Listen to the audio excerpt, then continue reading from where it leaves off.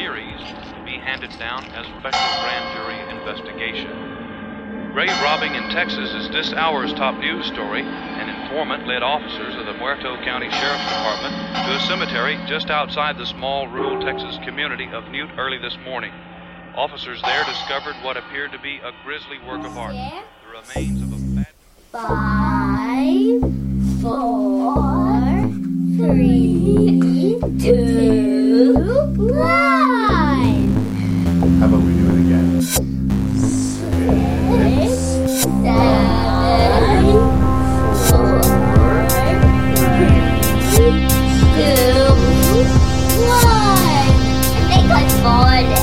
Okay, let's try one more I time. definitely Ready? I can move you. Making review. Making review. Say 6, 6, 5, 5, 4, 3, 2, 1.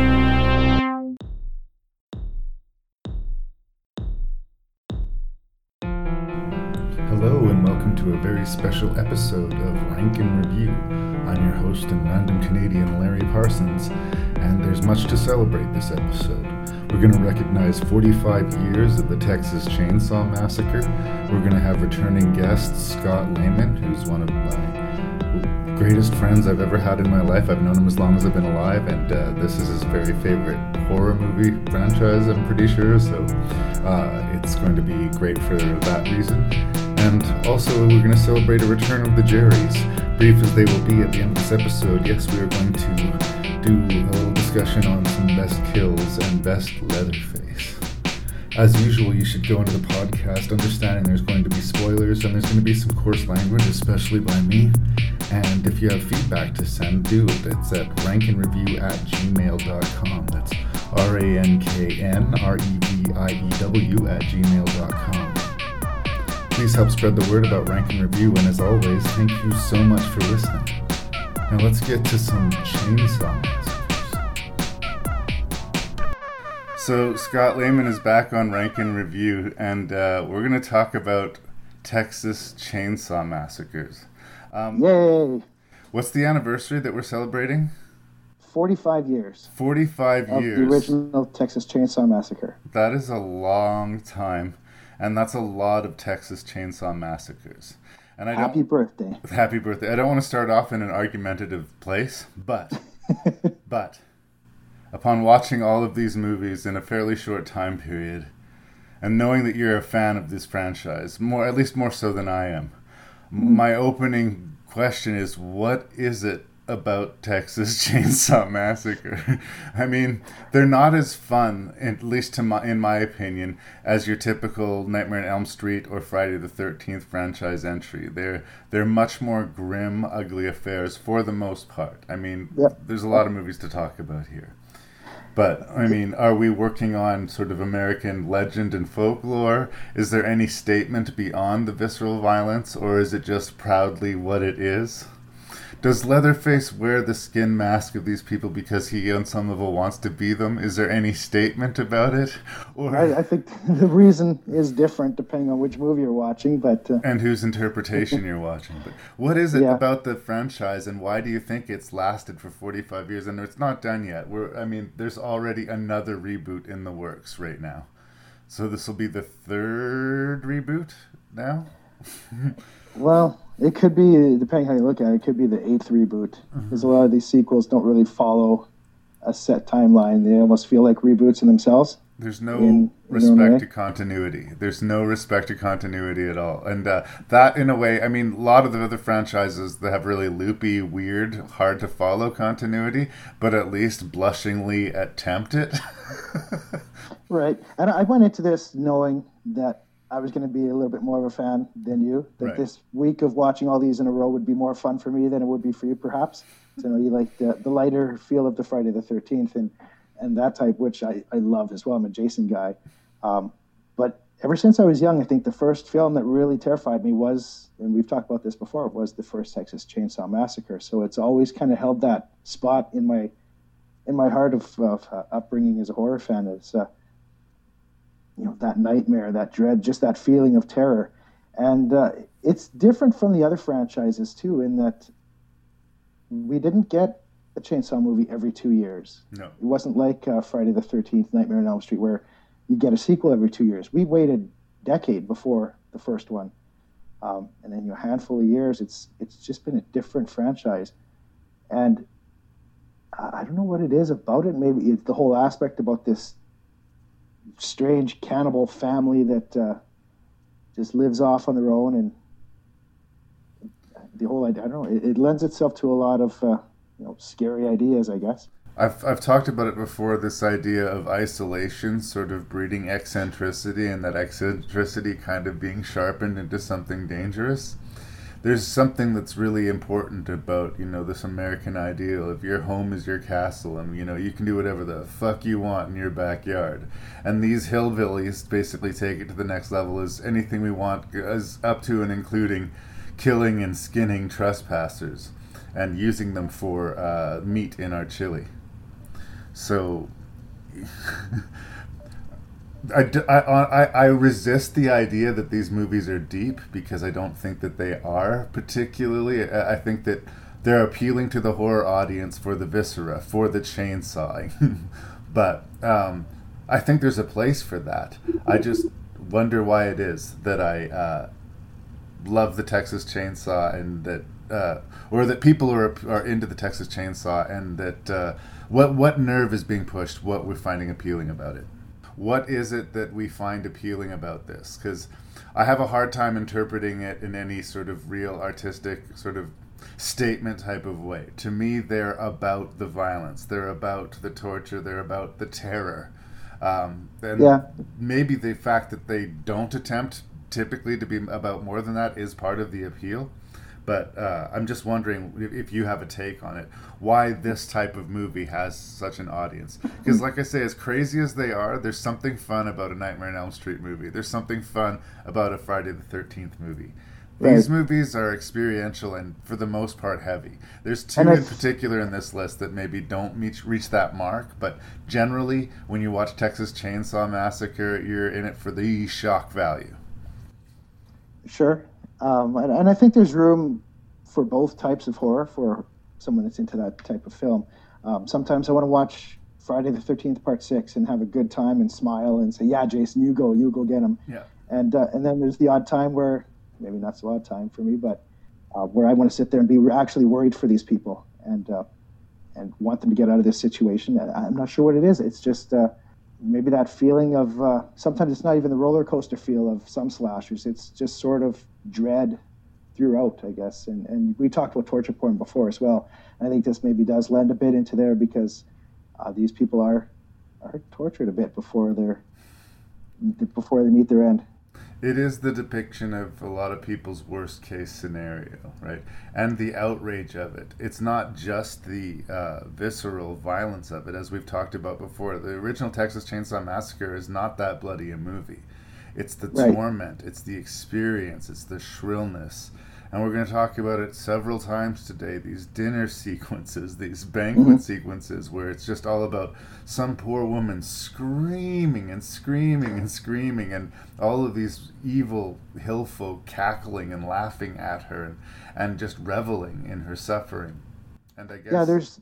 There is fear, there's suffering, they're sitting around the table, they're torturing their friends, they're wearing the faces of their friends. It's just a whole bunch of... there are some horrifying ideas there. And some of the family members are laughing during it. It's psychological. Plus, there's physical. I think maybe Leatherface doesn't quite get the bigness as he's not Michael, Freddy, and Jason. Right. But I think if you're going to talk, the big four. They talk about the big four in metal with the Metallica, Slayer, Megadeth, and Anthrax. If they had a big four of the slashers, I'd say Leatherface would be the fourth on there. With an honorable mention to Chucky, I think. But well, Michael Myers, the Halloween franchise, is an interesting one too, because they skirt the line. They're sort of fun slasher movies, but they take themselves seriously. There's a point in the Friday the 13th movies where they just become these, Grand Guignol sort of crazy fun shows of violence, and we're kind of on board for it, and we kind of, like you say, smile and nod through it. I never smiled and nodded while I was watching any of the Texas Chainsaw Massacres, at least not on purpose. I guess None of them? Really? The Next Generation, I guess, is unintentionally hilarious at times, but like, I don't think that's what they were going for, I guess, is what I will say. These movies mean to disturb you, and that's okay. In a way, I'll respect a movie that's honest about that. If that's what you want to be what you are. Don't pretend that you're anything else, because that might rub me the wrong way. Part of the reason I railed against I Spit on Your Grave was not just how disgusting the content of the movie was, but this idea that it was pretending to be this important feminist statement kind of made it almost worse, right? Sure. I don't find that with the Texas Chainsaw Massacre. They're like, oh, it's right there in the title. What you're here to see is a chainsaw massacre, and we're going to give you that. So for better or for worse, here we are. You specifically wanted to do this bunch of movies, this retrospective on Texas Chainsaw Massacre. Is that simply just because of your love of the original, or what? Why? A love of the original and the franchise, and I'm going to tell you that not all these movies are great. No. Some of them aren't even good. Yeah, I will think agree it's with more, you. I'm a fan of the idea of the franchise, where I love the idea of this the Sawyer family, or the whatever you want to call them. Sometimes they're Sawyer, sometimes they're Hewitts, and but anyways, just the idea of this movie and the different interpretations of it. I hear you do all these big franchise episodes, and every time I hear one, I think, oh man, I want to do one of those, but I never got the chance. I thought, you know what, I'm a chainsaw guy. I don't know if your other friends or co-hosts are as big into the chainsaw, so I thought this might be one where I might be able to say, hey, can I get a spot on there? You and my brother are my slasher buddy. I mean, Lee is much more of a monster movie, psychological type of horror guy.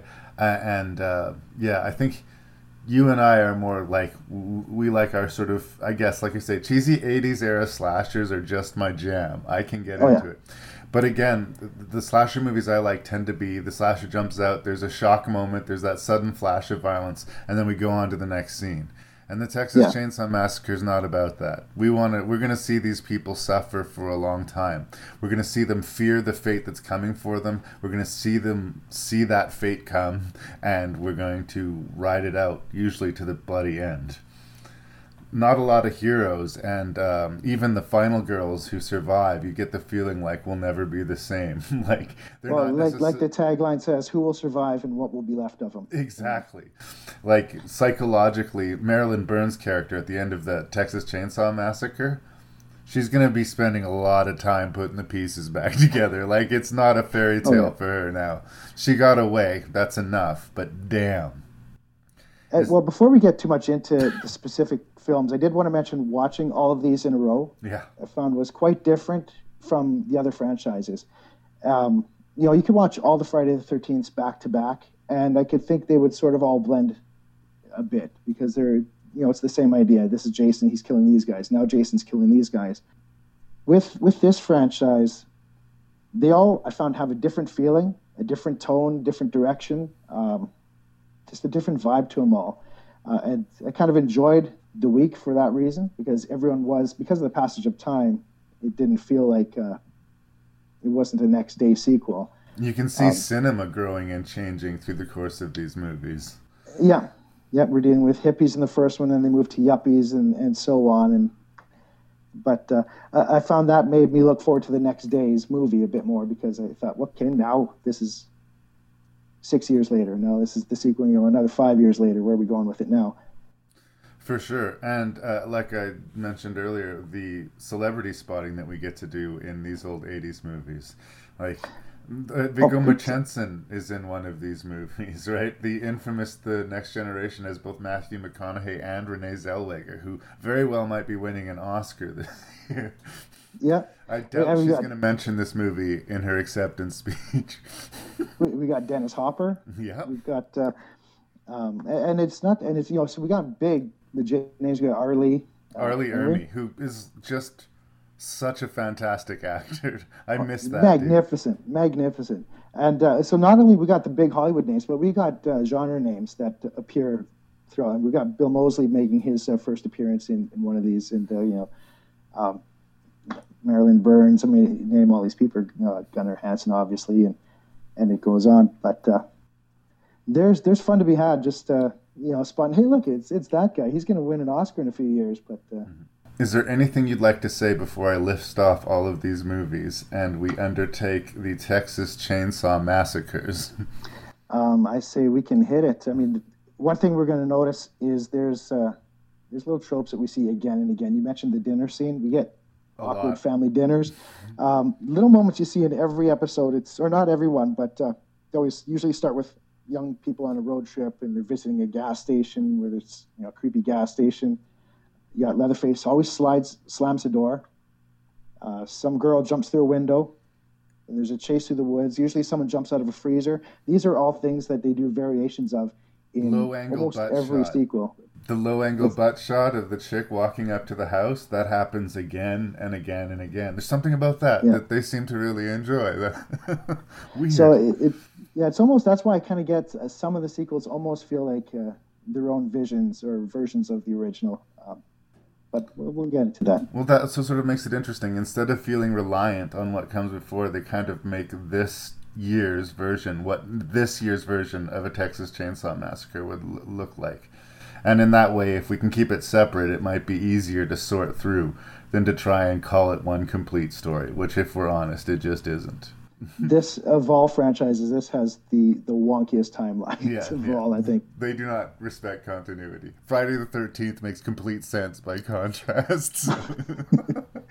We, today, Scott Lehman and your host and random Canadian Larry Parsons, are going to review, for the second time in Rank and Review history, the original Texas Chainsaw Massacre.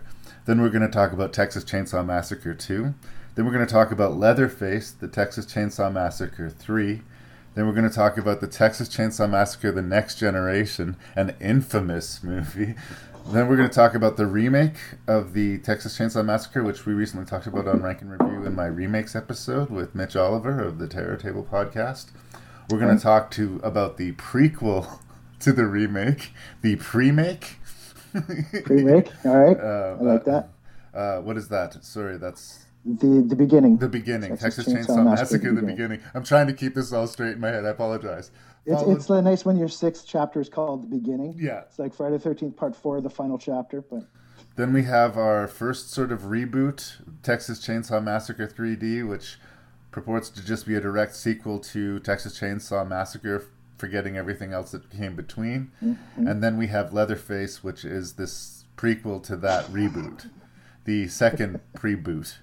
That's clear. I think I've made that very clear, haven't I? Yeah. That last one, Leatherface, is from a French directing duo who did this fucked up movie called Inside. Mm-hmm. So expect them to bring the red. You ready? I'm ready.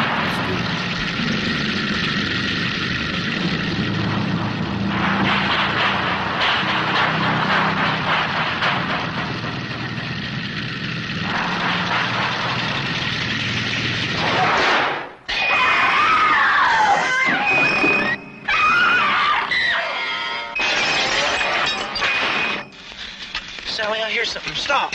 Stop! This is the movie Rex Reed called the most horrifying motion picture I have ever seen. The Texas Chainsaw Massacre from New Line Cinema. So we've been here before, brother. We've been in this exact spot before. The last time it was in the context of the great slasher movies, like slasher cinema, a history. And although we usually align pretty closely with horror movies, we're very different in where we situated it in that list. I put it in 5th place. You put it in 1st place. And I'm not sure if part of that was just me wanting to be a dick and wave the chainsaw flag a bit, but I don't know. But like I said, it's your choice. It's not a wrong choice. It's your choice. Your choice would not be my choice. But I mean, that was a hell of a tough list. I think this was a much easier list to rank overall than that one would be. And I did find that. And I will sometimes double down in my reviews with Rank and Review, especially with either franchise movies or directors. Like I will re-review some of the Coen Brothers movies out of the context of the Coen Brothers episodes, or I'll re-review some of the Friday the 13th so I can judge them on their own as opposed to in compared to the movies in their cycle. So you know what I love about doing this right now? What's that? You're going to have to put a Texas Chainsaw Massacre movie at number 1. I am. One of these. So this is going to be fun for me to have to do that. Well, don't believe that I'm all about the hate. There is a lot of stuff that I can see and respect. But I mean, in coming back to review this with you for the second time, I instead of just reiterating everything, I find it an intense and sensory horror movie, and it's the experience of the movie that sort of sticks with you. It is not the acting. It is not the characterizations. I really do think that dude in the wheelchair comes close to wrecking the movie for me. Like, I don't like that character to the point where I celebrate his death, right? And I don't think that's a good thing. But I do like that upon this viewing, I clocked into the paranoia of the movie a lot more. Like how everybody and everything seems aligned against them from the outset. I think there's a good mood established there. I get why it's a classic horror movie, but it's never been one of my favorites. We've had this conversation before.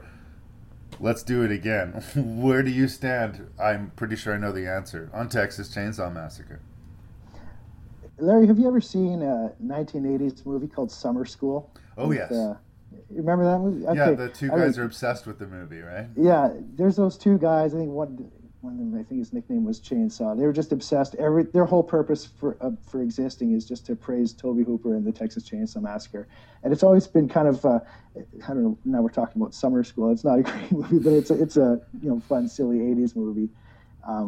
I felt like I sort of understood those guys when I was, that age. I think it was probably 14. Completely. Yeah, I get it. Yeah, I sided with them and said, okay, hey, I'm like those guys, and there's just this, just that love for this film, and I think it goes back to because I was way, way too young to watch this when I first watched it, and it did affect me.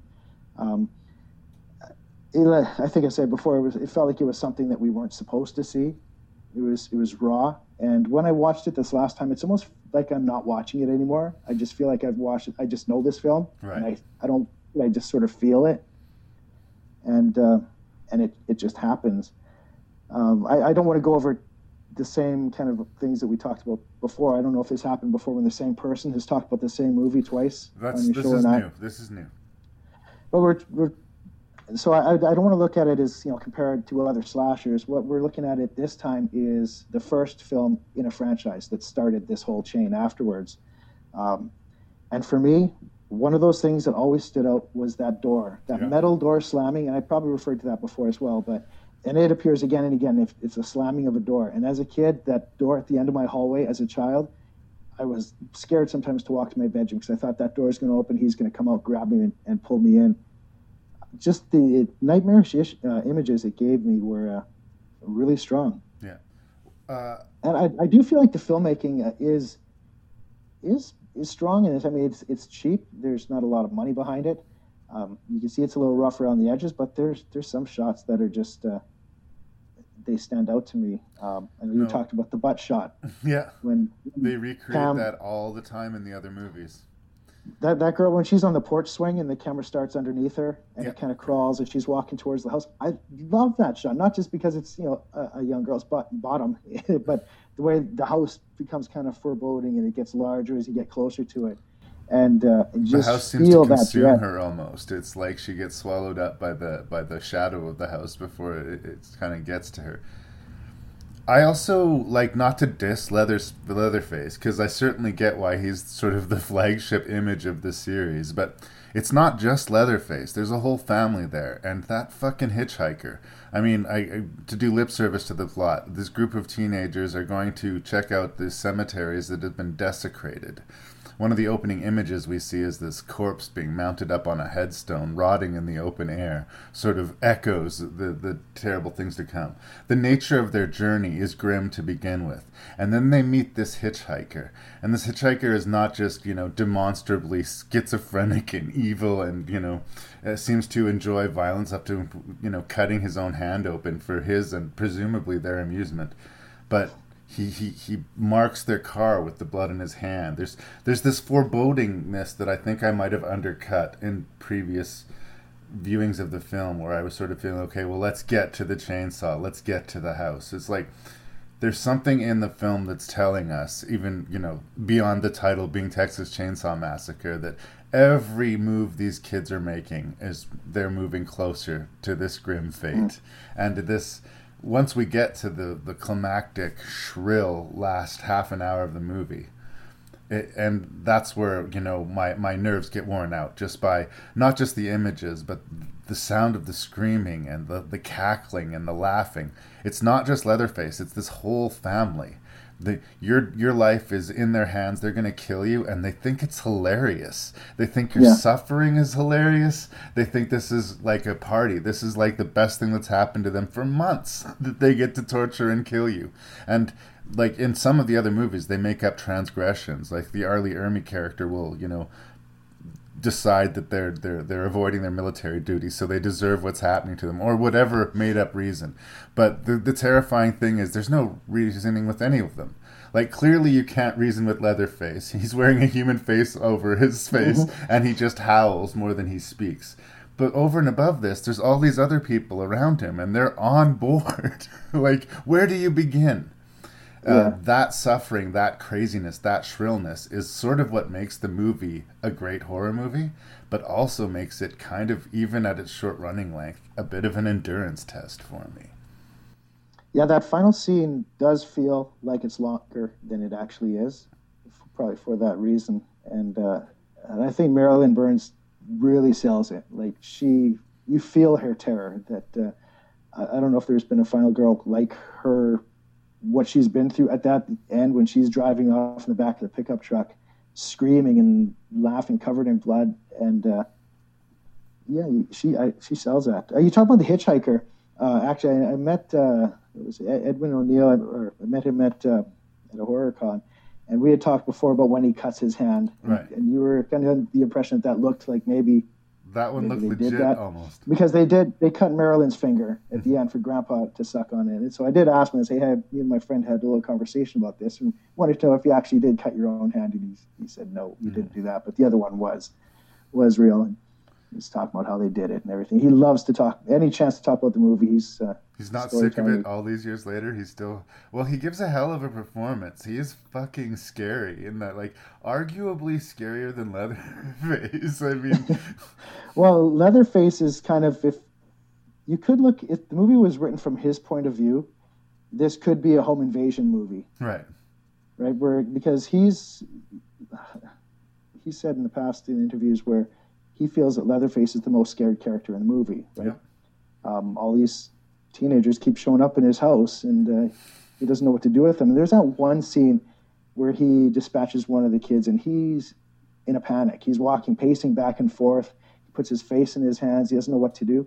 And you sort of feel that there is a little bit of not really I don't know, he's scared and he's worried. He doesn't know what he's going to do. Whatever his inner life is, there is a little bit of conflict there. There's like turmoil going on, yeah. The only thing he knows to do is to kill an animal, skin it, and put it in the chili, or like make food for the family. So when these kids show up, he does exactly that. And maybe on some level, a flag is ringing in his brain saying, maybe that wasn't the best move, but you've already made that move, so here we are. But yeah, there's something intangible about Leatherface. There's increasingly, as the movies go on, a lot of them are going to try and make him a, quote, more sympathetic character, and to me, I work against that. I prefer him as the vicious boogeyman who loves his work in a lot of ways. He's just been responsible for way too much torment and death for me to suddenly want to be on his side. It's just not my instinct.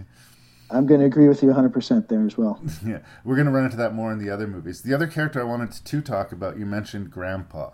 This Grandpa character shows up again and again and again in these movies. And it's funny because for being so almost omnipresent, he's kind of underexplored. Like, is he really Grandpa, or is he like the ultimate victim that they've somehow managed to pickle and keep alive indefinitely so his torment never ends? Like, who is this dude, and why do they love him so much, and why is he the centerpiece to all these meal sequences, and like, what does he represent? I mean, like, I kept on trying to maybe make more sense out of these movies than they're asking me to, but like, they keep going back. I'm glad you brought up Grandpa, because I do have little notes with asterisks beside Grandpa and certain other. this ancient fossil. In some of the movies, you're not even sure if he's alive or not. He's just the first time I seen this movie, they introduced Grandpa. I assumed Grandpa was dead. He's a corpse, and until he starts, getting a little bit of blood at the end, and he starts moving his arms, and I think, holy shit, he's alive! Wow, this is because he's 137 years old. I think they say at some point. Something ridiculous, but according to them. But can we take their word for it, right? No. I've also interested. It's a family of just men. We get into some of the matriarch of the family in like the more recent Leatherface remake, but you get the feeling like something bad happened to the women in the family, and that's been not explored. Yeah, that's true as well. I don't think we really talked about the origin as much as either, as far as the Ed Gein sort of relation to it. Of course, we talked about it before with, it also inspired Psycho, Silence of the Lambs, and Texas Chainsaw Massacre to a certain point. And they're all very different movies from each other, just still taking this original idea of someone who liked to wear the skin of other people. And the other part, some of the sequels went a little bit away from that, but this one definitely had the lamps made out of skin, had bones hanging from the room, and just little things around the house that were made out of people. Hillbilly death art. Yeah, there was something on the table, the kitchen table, with with a chicken's head, placed on top of a board. And this is, of course, roasting under these lights when they're filming the scene for like 30 hours or something. And but I've always been a fan of the Ed Gein story. Learning more about that as a young kid, and not as a kid, I guess, but as you're growing up. And I did like that part of it, the house full of bones, and just these. I just appreciate the Ed Gein sort of aspect of it. Right. With especially, there was a scene where you definitely see a lamp, and it's got a person's face on the side of it. Just little things like that. When that girl falls into that bone room, you just see the little artifacts all over the house that are just made out of bones or various pieces of past victims. These guys have a lot of time on their hands, clearly.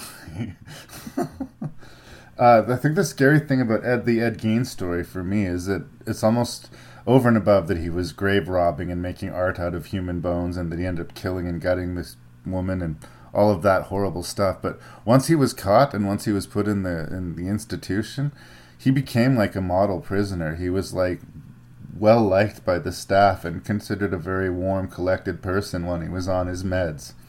And it's just funny to think that he ended up being this thought upon by as comparatively sweet old man who spent all these years just mad as a hatter, making lampshades out of skin. So I don't think that Texas Chainsaw Massacre really touches on that or attempts to it. But the whole idea of like how far down the line, like how deeply crazy you'd have to be to do that and be okay with what you were doing and not question it, it would almost have to be reinforced. You'd almost need other people around you to help you, make sense of it. It's not a deep movie, but it is a terrifying, tough watch. And if that's your bag, I can't recommend it enough. Again, it sounds like I talk shit about Texas Chainsaw Massacre, but I get it. It's a capital H horror movie, and Tobe Hooper deserved to get a career out of it. So it'll exist forever. It's only 45 years young at this point. Well, you're right. I mean, it's one of those films. 45 years later, we're still talking about it, and there's still, year or two from now, looking at doing it again. And it's an idea that people keep wanting to go back to and explore. Is that good enough? I feel like we've already reviewed the movies. Yeah, I don't want to talk too much about it. You're right, but what it did and what it started. I find that these flagship horror movies, The Exorcist, Jaws, Texas Chainsaw Massacre, they're kind of tough to review after a point. A, they sort of speak for themselves, and B, anything clever to be said about the movie has probably been said at this point. If you're listening to this podcast, I'm going to go out on a limb and say you're a fan of the Texas Chainsaw. I would hope so.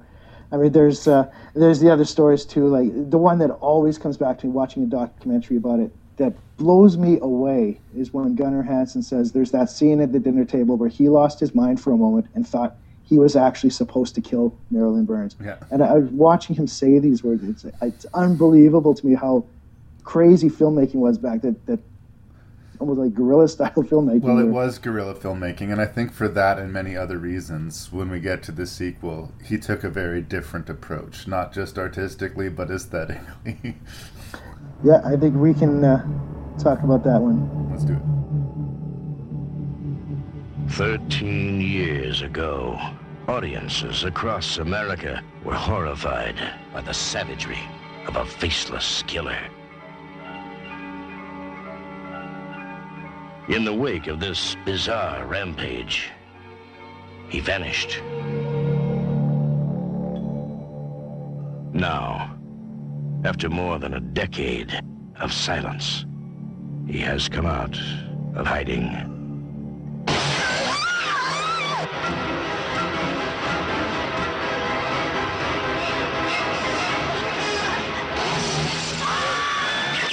Texas Chainsaw Massacre 2. The Buzz is back.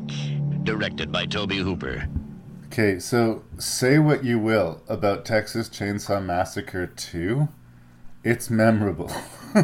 You know, like, he didn't repeat himself. Tobe Hooper returns to the directing chair. He hired a guy to write the screenplay for him, but I don't think he felt like he had anything more to say about creating the atmosphere of crazy or that experiential horror. This time, instead of the winky, subtle underscore of comedy, I think that the comedy sort of becomes front and center. There's a theme of family and a theme of sort of identity that goes throughout the movie, but basically it's a batshit insane entertainment. Now, it's not for everybody, but it definitely, you know, it's got that crazy 80s aesthetic that I'm a big fan of. It's charming. It's charming. I don't know that I could say it's good, but it's charming. It's very 80s, you're right. And they couldn't have made a more different film in tone than the first one. Nope. There's still horror to it and some good horror movie sequences, but there's also some silliness to it and little romantic understory as well. Yes. Not saying it's quite a romantic comedy, but it's as close to romantic comedy as we get. There is a B-plot pseudo love story between Leatherface and the main character, this radio DJ played by Carolyn Williams. I really like our central character in this movie. I feel like I get to know her more, and she's got real moxie and real spunk, and she's easy to cheer for. I mean, I think she's great. It's not that I wasn't cheering for Marilyn Burns, but I think I would have been cheering for anybody in that situation. Like, you just want her to survive. This character you actively like and cheer for, and it's kind of a different sort of relationship that the audience has with her. Really, really like her. So she gets... He's being harassed on the radio by a couple of yuppies who are going on a road trip through Texas, who are just calling into the radio to amuse themselves. But yuppies who might be more annoying than Franklin was in the first one. But again, this is all very deliberate. I think we're supposed to celebrate their death in that way. Absolutely. I kind of feel like we got cheated in not seeing the other yuppie's death, but one of them gets his head like chainsawed in half, and we see it, front and center. The other guy we just know ended up dead. But I feel like that was a missed opportunity that the movie could have had. Well, that was the moment where Tom Savini was kind of waving, saying, "Hi, I'm in this movie." He was also mad because he didn't like the angle they used on that effect. He said, like, from the right area, you could see right into the head, and it was really a good special effect. But I don't think he was interested in the real viscera of the movie. He was like, he wanted to get the oh shit moment and then move on. On top of so this murder gets captured on the radio, and it kind of exposes them. So the entire family basically descends upon the radio station to get a copy of the tape and kill anybody who's there. The secondary plot we have is Dennis Hopper, who shows up in town to hunt down the killers what killed his nephew, who was Franklin in the first movie. He actually discovers Franklin's body at a point in this movie. Still holding the flashlight, which still works. 12 years later. It's a much bigger movie. Obviously, it's got proper celebrities in it, and just the production design. They've taken up in this abandoned amusement park, which is like the cheesiest of horror movie settings.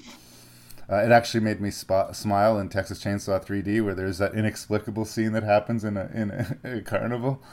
Sort of, I didn't know if it was a conscious throwback to this. Mm-hmm. But this layer is counterintuitively, like, it's vast. It's not just a house. It's like this vast underground layer that's full of Christmas lights and these weird tableaus of skeletons. And all trapdoors and slides. Very brightly lit. Like Texas Chainsaw Massacre gets a lot of praise for being a movie that's a horror movie set largely in the daylight. Now, this movie's not all set in daylight, but it's a very bright, kind of movie. It's not hiding in the shadows. It's not about when are they going to be there. The craziness is front and center, Chop Top is going to be squealing at you for a good portion of this movie. And we're going to try and get a little bit into the psychology of Leatherface. So I'm charmed by the movie. While I can acknowledge that it's not necessarily a great movie, it makes me smile. I have fun with it. I can give it a pass. Am I being too kind or not kind enough? Maybe just being honest. We get, you said Dennis Hopper.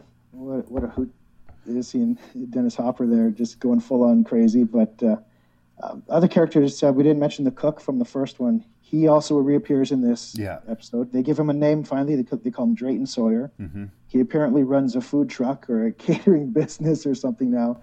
And on top of being barking mad, he's the one who's at least got his shit enough together to have one foot in the, quote, real world.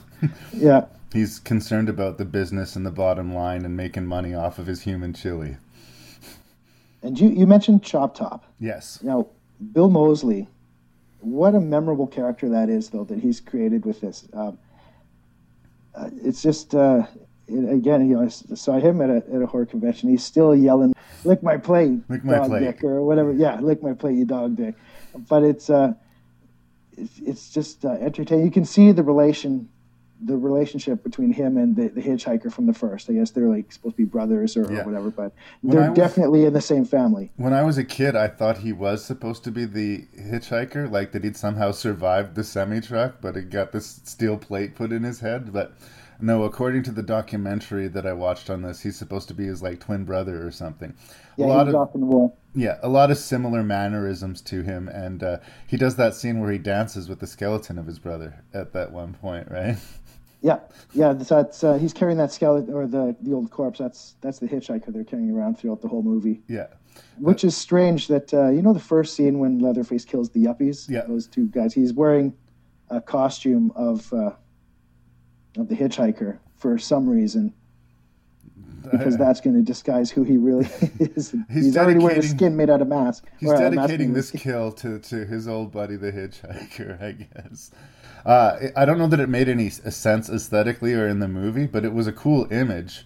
Like, the fact that this chainsaw attack happens between two moving cars was pretty crazy, right? Yeah, it's out there. But the movie doesn't really pretend to exist in the real world, which is to its benefit, considering how ludicrous things progressively get. There's also a strangely kind of sweet relationship between the Carolyn Williams character and the other guy who works at the radio station. This real ugly cowpoke dude who's always... LG? Yeah. He's always spitting and saying the wrong thing, but clearly has a big crush on her. And it's not necessarily requited, but, he doesn't deserve the fate that befalls him. There's a little bit, oh, that sucks, dude. And he gets killed 2 or 3 times in the movie. He just will not fucking die. He's the Energizer Bunny. And the first death with the mallet in the head is brutal enough. Yeah. And then he actually gets skin peeled off, and she has to wear his face for a while. Then he wakes up faceless, finally dies, and there's this just macabre scene of her putting his face back on him and trying to make him look better.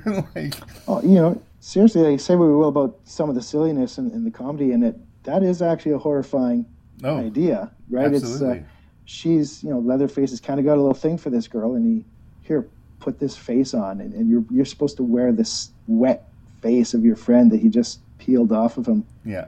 And the guy was a bit of a dolt, and you could understand why she wasn't attracted to him, but there was a sweetness to him too, right? Yeah, you hit the spitting was one thing.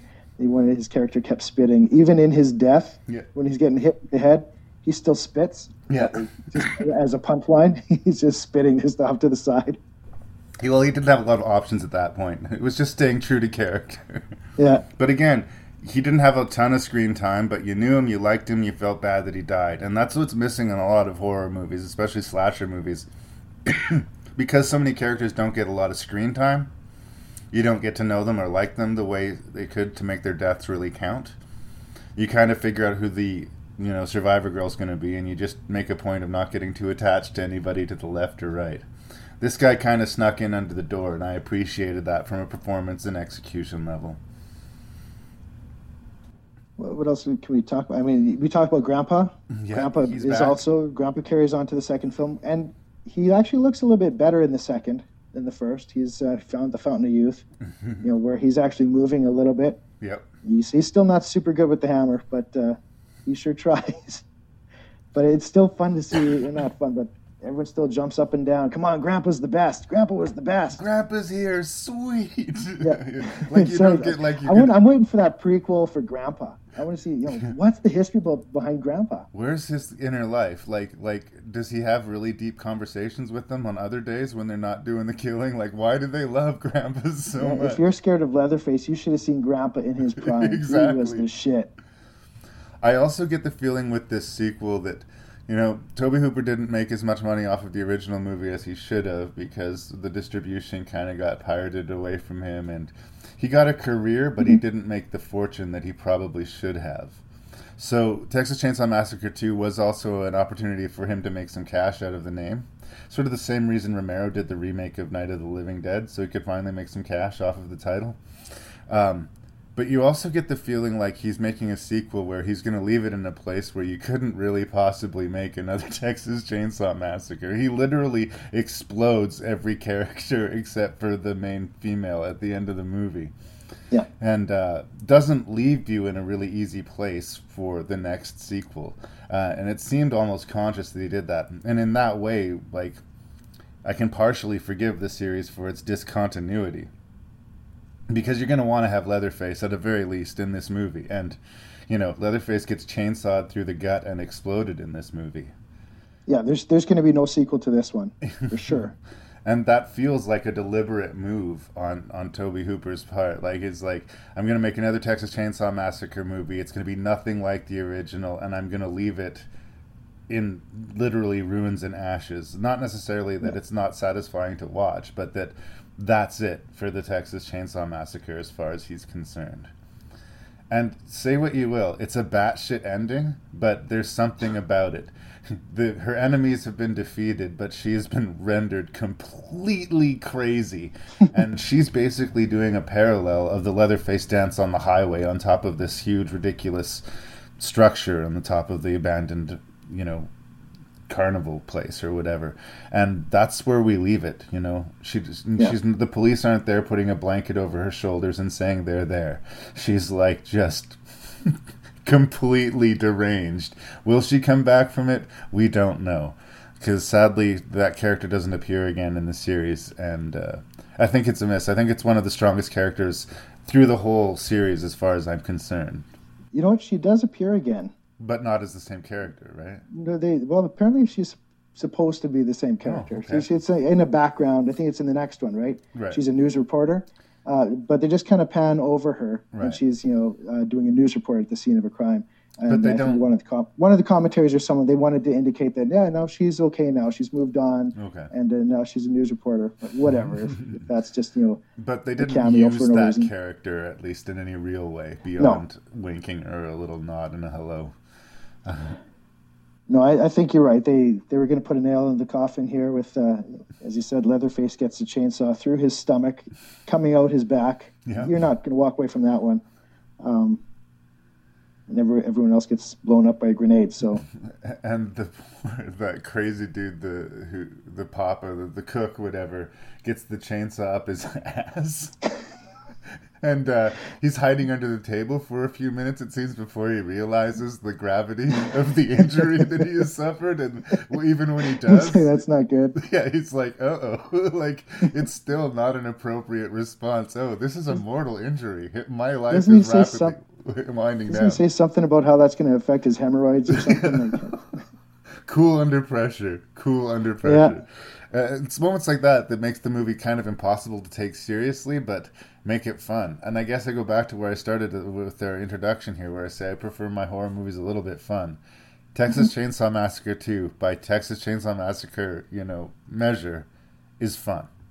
I appreciate that. I think you're right. I don't think they're going to reach this level of fun again. No. Or try to. They're going to try and reach some levels of crazy. Yeah. But it's not going to be quite the same kind of crazy. You're not going to have your lead girl saying a line like, "This is not going to work out," which is how she kind of breaks up with Leatherface. Not breaks up, right? "I'm sorry, this isn't going to work."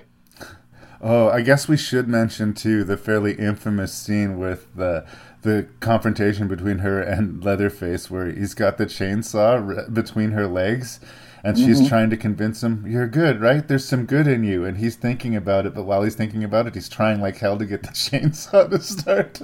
Yeah, and he's making a sort of a humping motion, like you can totally see that the chainsaw is his... It's not handled in any kind of tactful way, but I mean, it is like, it's an uncomfortable and memorable scene in a pretty memorable sequel. So,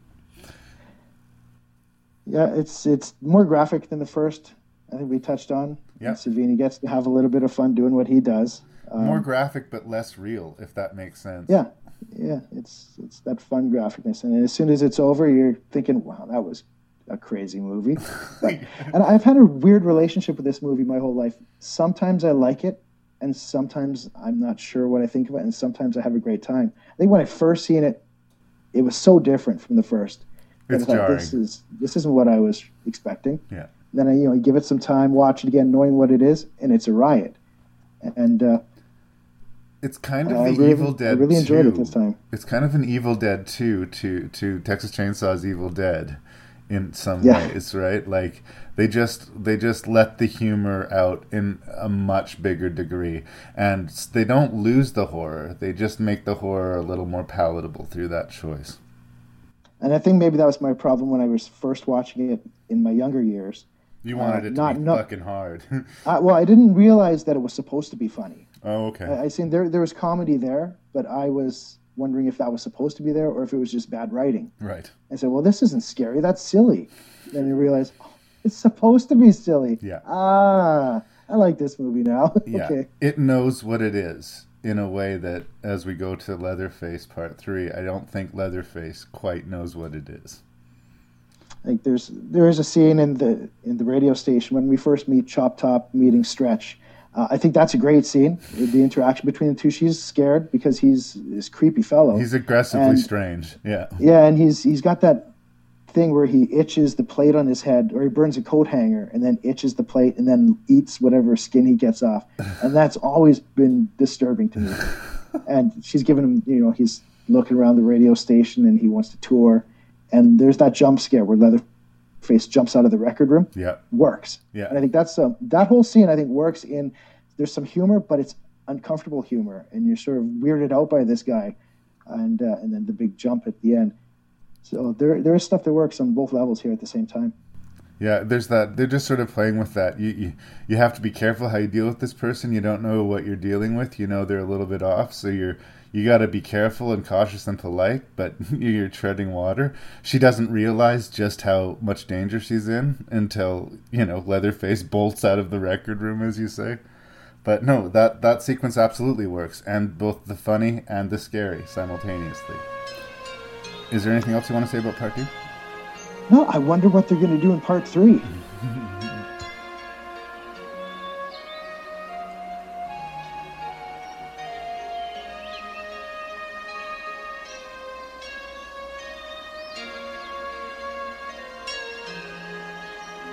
Some tales are told, then soon forgotten.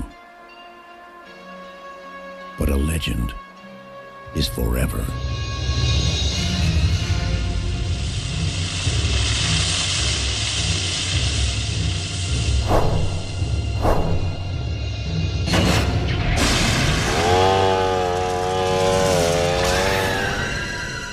Leatherface, Texas Chainsaw Massacre 3. Now, From the producers of A Nightmare on Elm Street, the real terror begins November 3rd. So I'm rolling. There was some radio silence from the Texas Chainsaw Massacre franchise for a while, but in 1990, New Line acquired the rights to the franchise, and they wanted, to add it to their stable of horror icons. There's a famous trailer where Leatherface appears and gets thrown his chainsaw by the lady in the lake. It was this aw shucks, welcome return. Leatherface is back, baby. And they released an unrated edition. So the theatrical release was tamer, but they were like, we're gonna bring it for you. We're gonna bring it for the traditional Texas Chainsaw Massacre fans. And one of the many things I find disappointing about Leatherface is how comparably kind of tame it is by Texas Chainsaw Massacre styles. There's not a lot of death in the movie. It seems to be going back to part one, and that they're trying to sort of express the insanity of the situation, the craziness, the torment, but it seems unwilling or unable to pull the trigger all the way to be a really full-blooded Texas Chainsaw Massacre movie. There's moments where it's almost there, and there's scenes that I kind of find amusing. The entire, presence of Ken Foree in the movie I just find amusing. But I can't really go so far as to say that I endorse it. It's certainly not one of my favorites of the franchise. And it's weird because it's coming right in that time frame where I would have seen it at the right age. It would have been right on my level. But I've always sort of felt disappointed by Leatherface, and it's remained to this day. Are we going to be fighting over this one? No, I think I'm going to use your 2-word review for it and say it's fine. Right. It's one of those where I remember this in 1990. Yeah. So we've had Chainsaw Massacre in the 70s and 80s one. Now we're hitting the 90s. I seen this when it came out, and for some reason I liked it as a kid. Right. I'm not sure if it's because there was not a lot of plot to it, or it was just a simple slasher film. There's a little bit of metal at the end in the soundtrack. I think that maybe spoke to me. I don't know. Rewatching it again now, I see it's not a great movie. It's just a Chainsaw Massacre sequel, and there's nothing really that stands out too much from it other than what's not in it, perhaps. Like you talked about the R rating and the unrated version. Right. I think there's still a version out there that we're never going to see. Then that's the one where they were going to be given an X rating. Right. And so they had to make a lot of cuts. And I have both versions, and I've seen the unrated. And if that's all the cuts they had to make, there's got to be more somewhere, because it's really not that graphic, really. The movie doesn't have a lot of story, and it doesn't have a lot to do. There's a couple from California who are driving through Texas, and they're bickering. They're not super likable. One of them, the male of the two, is kind of an interesting actor, because he has been killed by Jason Voorhees in the past. So he has been killed in a Texas Chainsaw Massacre movie and a Friday the 13th movie. So good for him. But I mean, we get to know them a little bit, but I'm sort of indifferent. I don't feel super invested in them. And the movie seems to spend a really long time in two places, with Ken Foree running around in the woods, and this woman literally nailed to a kitchen chair, and her boyfriend strung up upside down. And we cut to a circular conversation that goes nowhere in that kitchen, to Ken Foree running around in the woods in seeming circles as well. And there's large swaths of the movie where it feels like we're not moving forward at all. You can just feel the tires spinning in mud. And unfortunately, once they do finally pull the trigger on the violence, it doesn't really pay off in any way that I expect it to. The gore isn't really there for me, and the "oh shit, that sucks" isn't really there for me. Ken Foree kind of dispatches everyone quickly in a gunfight. Yeah, he shoots from outside, shoots through the window. And in a random spray, too. I wish he would have been a little bit more concise if that was the approach he was going to take. The Ken Foree character is a really interesting one. It's like over a half an hour into the movie where he shows up, and he's just like a guy who's in the wrong place at the wrong time, gets in a car accident, and gets sucked into this fray. But it seems like he's one of these secondary, tertiary characters who's there to get killed. And they keep on creating scenes where he's going to get killed, and he doesn't. They're like trolling us with it. This will seem like an aside. Have you seen Crawl? Oh, the new the Gator movie? Crocodile movie? And I haven't seen it yet, no. Okay. Well, it's sort of trolling us with expectations. Crawl does that in the same way. There's a character in Crawl who we're really expecting to get it, and they keep on taking advantage of that. I felt that happen again and again in this movie. Like, this is the scene where Ken Foree is going to get it. Nope, he got out of this one. Oh, it looks like they got him that time. Nope, he's alive again. Nope, he got hit down. Oh, he's dead for sure this time. Nope, he's alive again. And it did actually become funny to me. Like, it was almost like he was the Wile E. Coyote. He just kept on getting hit and beat down and kept on coming back for more. But he is the heroic figure of the movie. All this time we're spending with the main character, this female character, she really is not doesn't have a lot of cards to play narratively in the story at all. It sort of becomes Ken Foree's movie after a point. Yeah. Well, he dies at the end as well too. And then nope.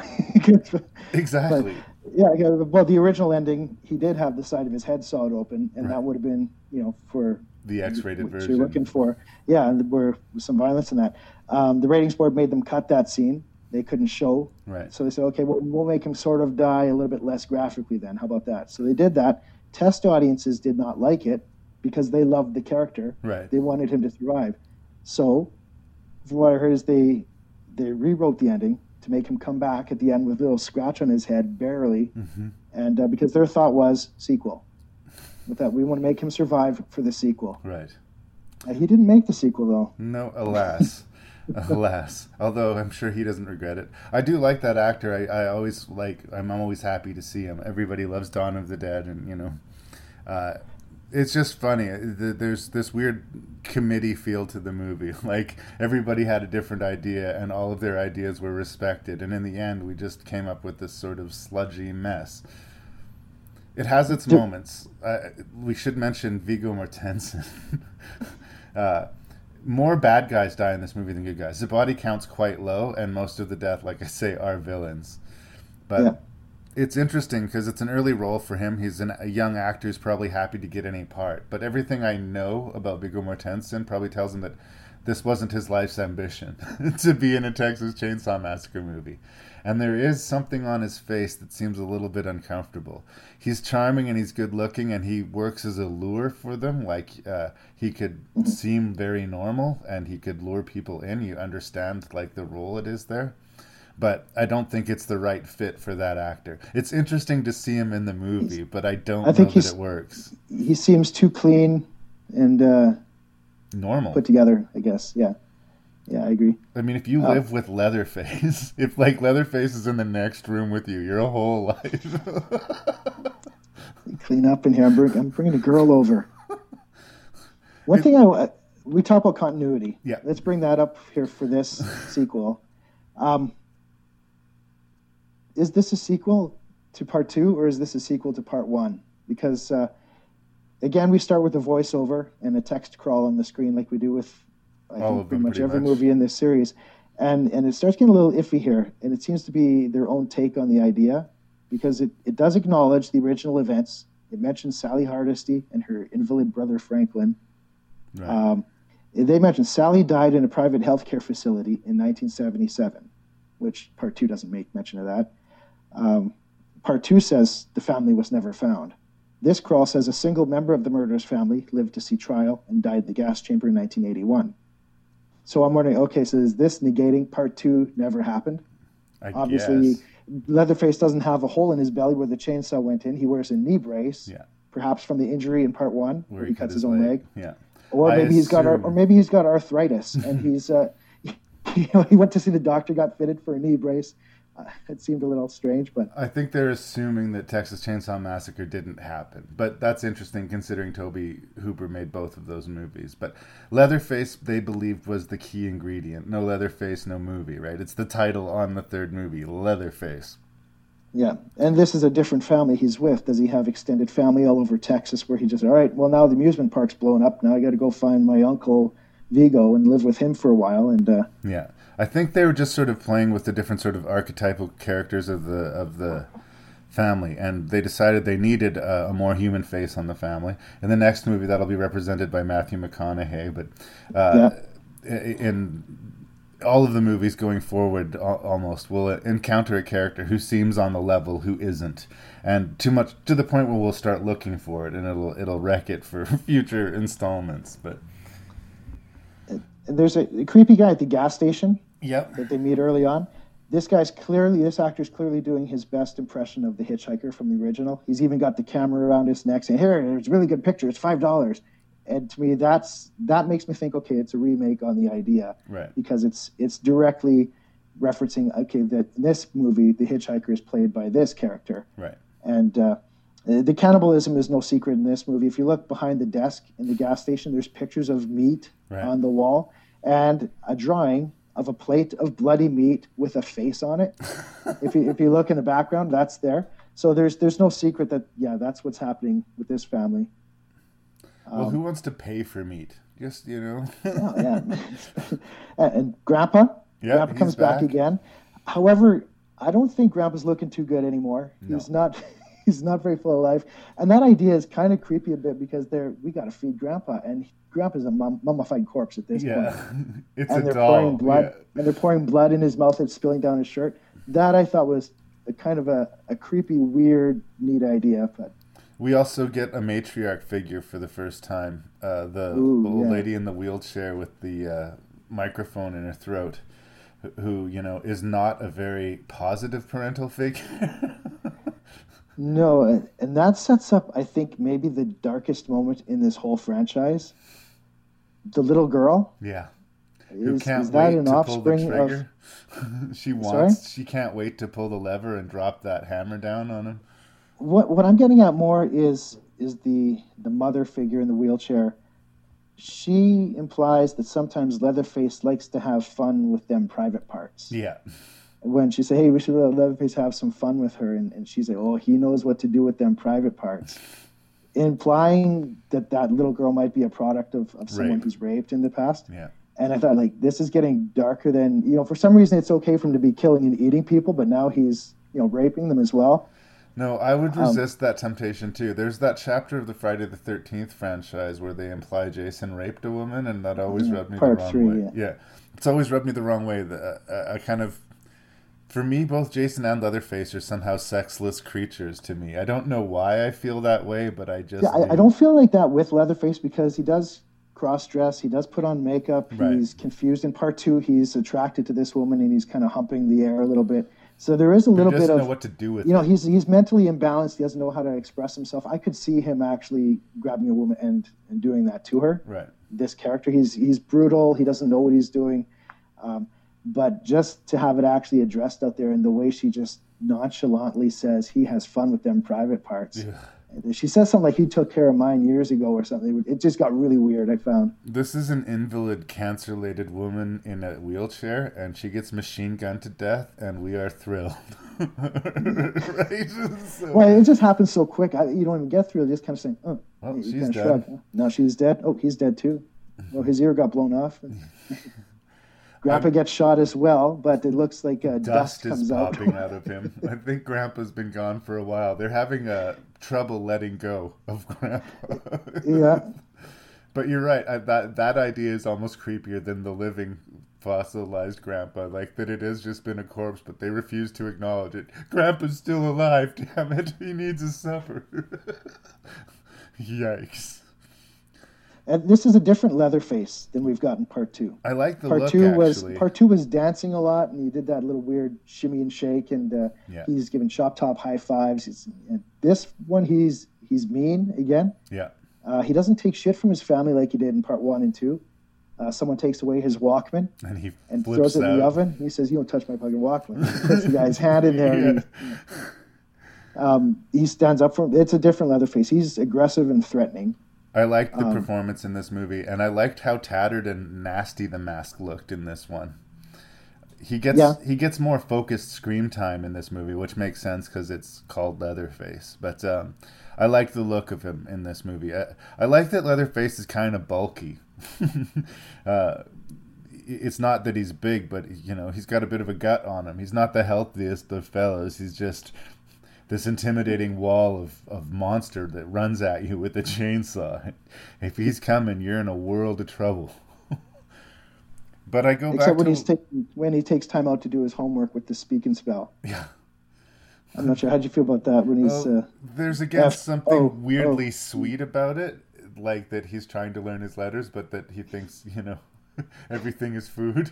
It's a picture of a clown. Yeah, he's like, food. No! It was getting a little silly. I almost feel like this one they tried to do a combination of 1 and 2 with horror and a little bit of comedy, not as obvious, but there was some there, and I don't think it did either as successful. It just didn't know what it was in that way, right? And I think that all the studio meddling couldn't help. But, are you going to be a visceral, tough, holy shit, Leatherface is back and Leatherface is scary? Or are you going to be this crazy pseudo-comic, blood-spattered, if not satire, sort of fun movie experience? But in the end, it kind of ends up being neither of those. And there doesn't seem to be enough content for a whole movie. Like I said, there's large swaths of the movie where I was bored, waiting for something to happen. It lights up here and there when stuff does happen. When Viggo Mortensen is literally lit up at one point, when he gets set on fire. There are moments of the movie that I like, but just moments. Yeah, that's fair. If I'm going to get picky, the house is too clean. Yeah.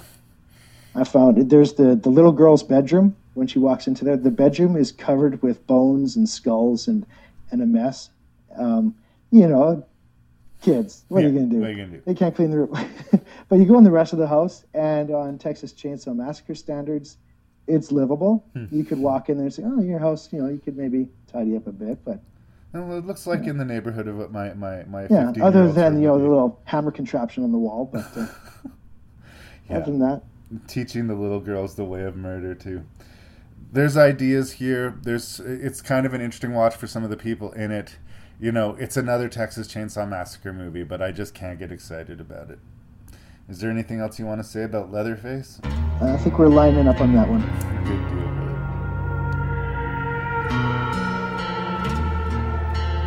deal. Each of us has known the fear of being alone, lost in the darkness, faced with the unknown.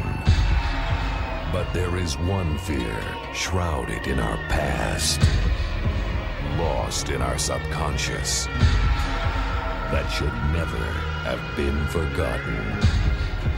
A fear so deep, it cuts to the bone.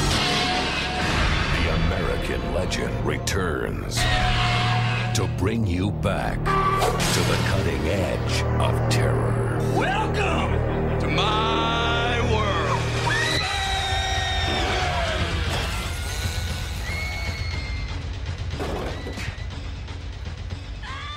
So, do you want to know how bad Texas Chainsaw Massacre: The Next Generation is? How bad? It's so bad that it actually sat on a shelf for almost 2 years. It was basically an abandoned film. But then 2 movies were released this summer. Jerry Maguire and A Time to Kill. Renee Zellweger and Matthew McConaughey were both in huge hits respectively, and all of a sudden they could put their faces on this and sell it to the home video market. I remember watching it with you at the right age to where we would be susceptible to some pretty weak filmmaking, and even at that young age I knew it was terrible. So does it live up to the reputation? Is it indeed the bottom of the barrel TCM, or does it somehow manage to be so bad it's good? Well, I think there is one way that you can get some enjoyment from it if you listen carefully. Yeah. If you do that enough times during the movie, maybe it's not a good film. I mean, did our stars kind of try and block the release of it for a while, or? Word was that at the time McConaughey was kind of pissed off about the re-release of it and talked about seeing what he could do to stop it, but in the end, I guess was nothing. Which is kind of funny to think of, because he looks like he had a ball making it. Well, and when he talks about it now, I think he can joke about it. But right on the edge of his stardom, when things were just starting to blow up for him, I can see him. He was maybe a little bit embarrassed about it, which I guess I can understand. That was one of the questions I was going to ask you. Do you think McConaughey is good in the movie, or is he just making the best of a bad situation? I wouldn't say I think he's necessarily good. He's charismatic, and he's very interesting to watch, especially knowing who he is to become afterwards as an actor. Yeah. But he goes balls deep into this, just the insanity that it's not really a Leatherface movie at all. It's the Matthew McConaughey show, really. Yeah. Well, and he sort of would be the figure that Viggo Mortensen played in the previous film, where he's part of I guess they're the Slaughter family in this version. He's part of the family, but he is able of maybe having a bit of a sane face, but he sure doesn't use it a lot in this movie. He's howling and slashing himself. I also have to say it has 4 of the least appealing lead protagonists, the kids in the car. Oh my God. I mean, that could just be a combination of acting and writing. Some of the dialogue that these kids have to say. Hey, I just thought of something cool, says the lady while she's driving the car. What if I got in a car crash and we all died? They would write a song about it. Shut up. What? It's so foreboding. And the bickering couple, the guy dies right away, but she's in the movie for a long time. I kept on forgetting she was in the movie, and then, oh right, she's still alive. Yeah, I mean, there was another funny exchange in the car. One of the girls catches her boyfriend kissing another girl, and his defense, I only kissed her once. What's wrong with that? Jeez, it's like I can't even say hi to my friends anymore. I can't believe how possessive you are. And the other argument, guys need sex. If they get worked up and don't get it, they develop prostate cancer. That's right. Classic. Yeah, that was said by the asshole of the group. Vintage asshole. They're not a likable. Line. Well, and you're right. Not well written particularly, but they're not making the best of a bad situation here. It's poorly executed, and to the point where we don't feel for these characters. The Slaughter family has considerably more personality than they do. I mean, I don't know if we talk about plot. I mean, the plot is basically the same as all movies in this franchise, so there's not really much extra to say. I mean, this one does go way off the rails, but if I could go way back to the beginning, I kind of like starting with the voiceovers that these all start with. Sure. And pointing out some of the differences here.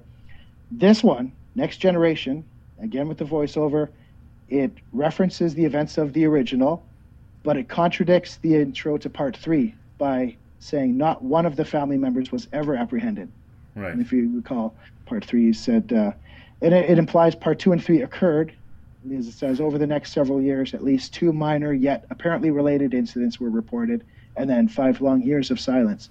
So again, it's wondering, is this a sequel? Is this, what exactly is this? Who are these people? So it's sort of a reboot, or it's, I guess, a dismissal of the sequels up until this point, which is pretty arrogant considering the level of production that we're treated to. Because, again, now Leatherface does not have his knee brace that he had in Part 3. No, but strangely, McConaughey does. Yes, they do have a fascination with knee braces. The most bizarre, robotic, remote-controlled knee brace you'll ever see, no matter how many movies you ever watch. What would possibly be the advantage to having a remote control for your knee brace?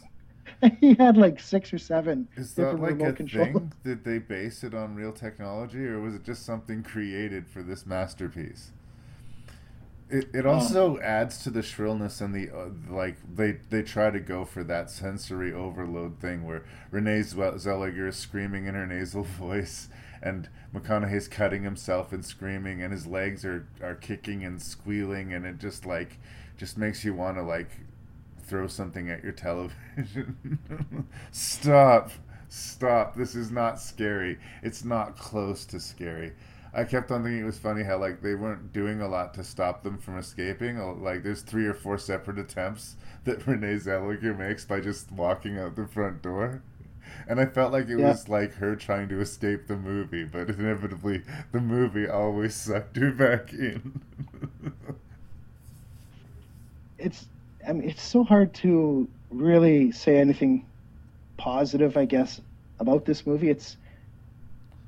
If you're a fan of the franchise, I guess it's worth looking at once just to see, how much how zany the leads can get. But it's a safety movie for me, for people who care about the Star Wars universe and get all excited about the new Star Wars coming out. I was like, everyone just relax. We've already seen the worst Star Wars movies. There may be bad Star Wars movies in our future, but nothing will be worse than the prequels, right? We're like, that's out of the way now. So that's kind of the one safety that I will give this movie. It's sort of like, this is rock fucking bottom. I do think you're right that McConaughey is trying, but it wears me out. Just like the rest of the movie, he wears me out before the end of its noticeably short run time. He is constantly hooting and hollering and carrying on and just going 110%. And yeah, that weird robotic remote controlled leg. And let's talk about the kills in the movie. What's your most memorable kill? When Matthew McConaughey gets killed with the propeller of an airplane for some reason. Yeah. Okay. Well, I definitely wanted to talk about that, but like, there's very little violence in the movie. That's what I mean. When all is said and done, like most of it's off screen. He runs over a guy, he hits a guy, but we don't really see it. Like, it's surprising because like of all the things to miss, like when you're delivering the goods of a Texas Chainsaw Massacre movie, that does seem like dirt basic, to bring the red. And yes, this fucking airplane that is never explained. Like, it's like, who did that? Why? How did what? And no, there's no answer. And this whole business with him being this paranoid dude about like the Illuminati is directing him and all this, that turns out to be the truth. Yeah, I mean, so we got to get into that. I guess that's the elephant in the room, is dealing with how this all finishes, right? It's government conspiracies and Illuminati. Not sure how closely you looked at this film, but the tow truck that Matthew McConaughey is driving, it actually says Illuminati on the side of the truck. There you go. I guess I missed that little detail. Thank you for that. I didn't notice that until somebody else on the internet pointed that out and says, oh, he's in the Illuminati. You know this because his truck says it on the side. And like, look at that. I had to revisit the film. I said, it does, but... To what purpose does the world manipulating machinations of the Illuminati need the Slaughter family? These, like, inbred hayseed fuckwits who like killing folk. Like, what is happening? Like, on a very basic screenplay level, what kind of movie are you trying to make? Who is this for? Like, what is happening? There's really no reason for it. I mean, they're looking for a new angle. To me, this is like the Halloween 6 of this franchise. Right. When they start trying to find a reason for Michael Myers, the Cult of Thorn, and all that. They said, well, let's say they're controlled by the Illuminati and they're trying to show people what real horror is, or whatever reasoning. It makes no sense, and it's not scary. Yeah. To me, what's scary is this family that nobody knows about doing these horrendous crimes that nobody knows about, and you do not knock on that door. You stay away, and just it's a mystery. The festering, dangerous madness of the family. Like, a dude who wears the face of his victim as a mask should be scary enough. What the fuck is the Illuminati doing here? What are we talking about? Like, good God. It's entertaining, but it's not good. I wish I could be here telling you it was so bad it was good. Like, it sounds like it could be so bad it's good, but it's not. It's so bland. No. What I mean by that is it's it's not so bad it's good. It's so bad that it's bad, I guess. And if you're curious to see how bad something can be, if for some reason you get kicks doing that, then oh no, if you're a connoisseur of bad, for sure, this is an infamously bad movie, and it does earn its reputation. Like, as not a fan of the Texas Chainsaw Massacre, and spoilers for my list, Scott, we are talking about, as I mentioned earlier, the rock bottom of Texas Chainsaw Massacre. I don't love everything that happens after this, but it don't get worse than The Next Generation.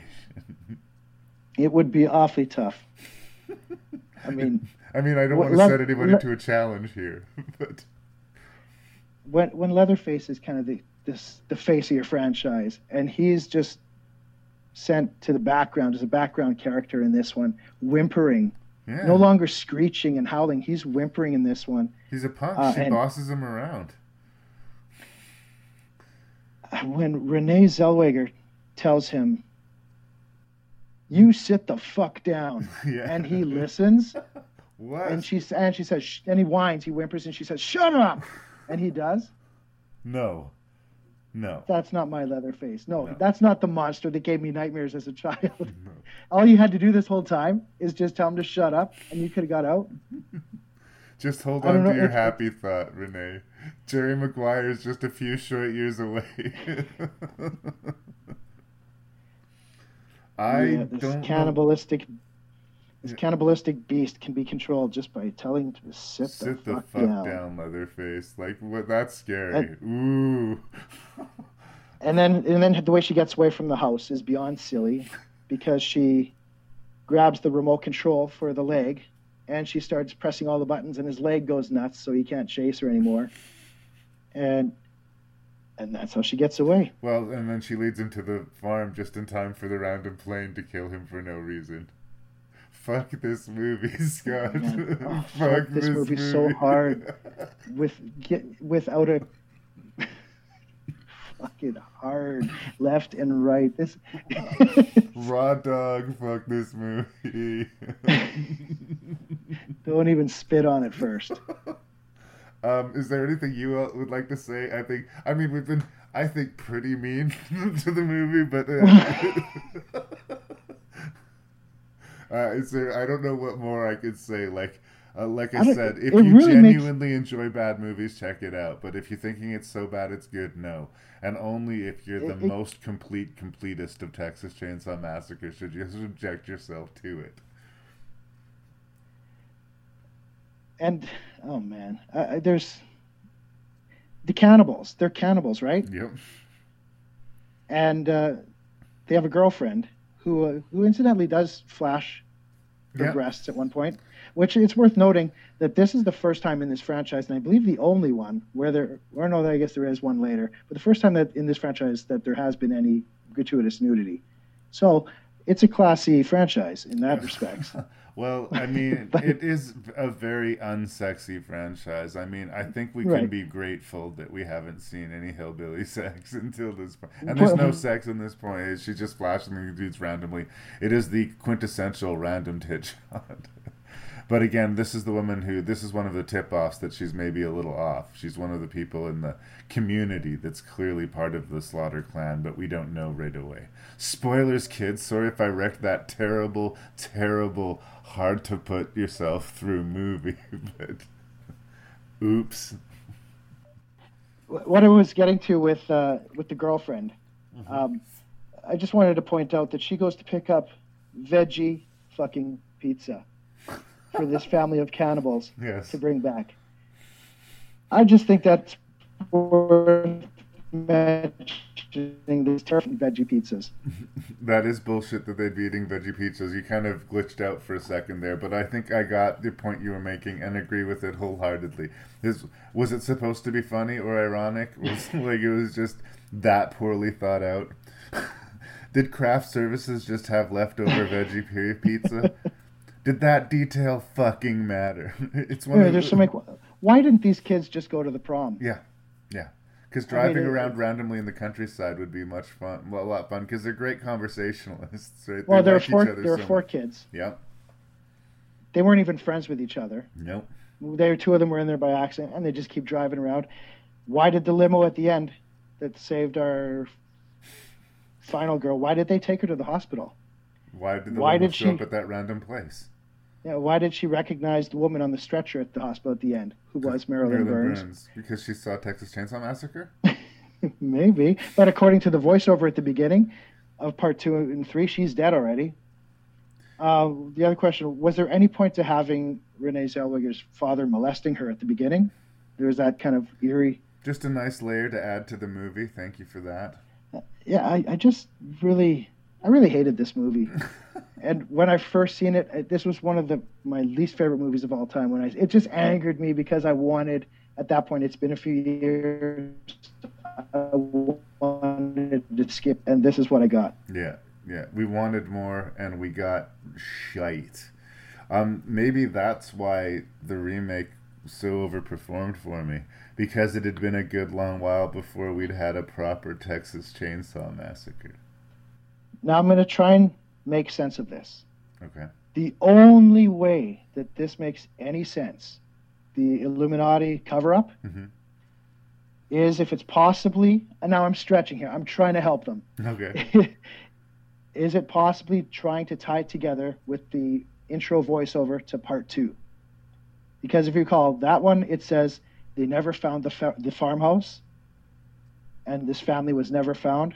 On the record, the Texas Chainsaw Massacre never occurred. And I always wondered, wow, they never found this place. It's a cover-up, dude. Yeah, and I thought, maybe that's what they're trying to say, that it's been a cover-up. Maybe. Well, possibly. Does that help it make sense? It's a stretch. Thing that it's never referenced ever again in the series, ever. So... No.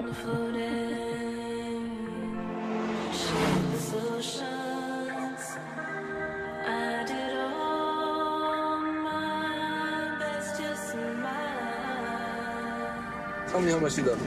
How much? That much. That much? This much. That much. That's it.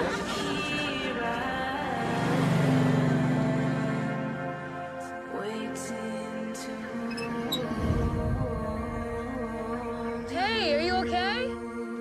They're all dead.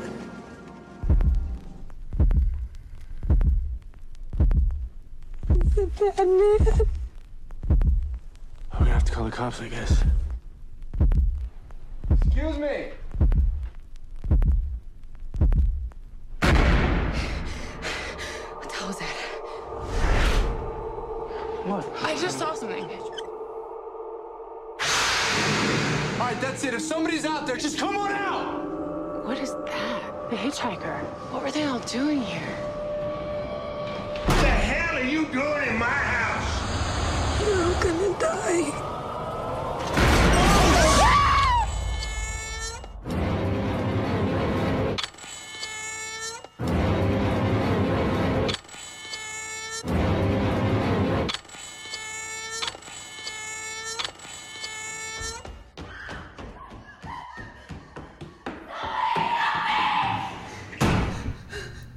So, Marcus Nispel directed this remake of the Texas Chainsaw Massacre. It ranked quite high in my remakes episode that I did with Mr. Mitch Oliver.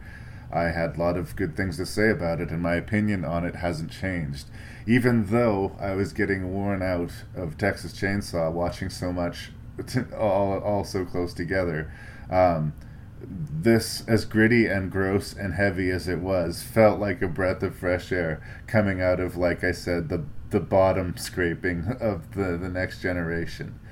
It is a terrifying, visceral horror movie, and it gives remakes a good name as far as I'm concerned. I know that the hardcore Texas Chainsaw Massacre fan base is split on it, but I do really like the movie, and part of it is the experience I had seeing it with you on an IMAX screen for the very first time. Oh yes, that was a special day. Wasn't it just? Was that the same day we buried your grandmother, or was that the next day? I believe it was the day after my grandmother was put in the ground. Oh, man. It seemed You're vaguely welcome. disrespectful. And Hey, Larry, let's help you get your mind off things. No. Let's go see the Texas Chainsaw in IMAX. Your heart You're was welcome. so in the right place. But it's also not a movie that was made for IMAX. It's just not a good transfer thing.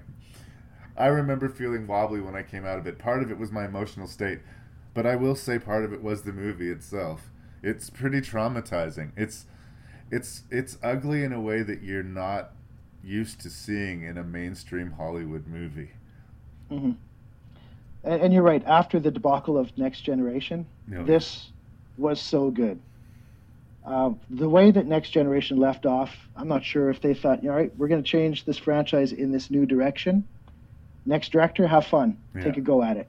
And much like the Halloween series went after the Curse of Thorn, it's what can you do? How can I make a sequel to Next Generation? Yeah. I guess the only thing I can do now is start over. And they did the right thing. Rather than keep it going in that weird direction, just start it over. And I think of all the sequels, this one probably seems closest to capturing the spirit of the original. Yeah, which is counterintuitively because, like, their approach is completely different. They didn't, use real dead animals, and they weren't on this real grungy farmhouse. This was all meticulously designed to death, some might argue.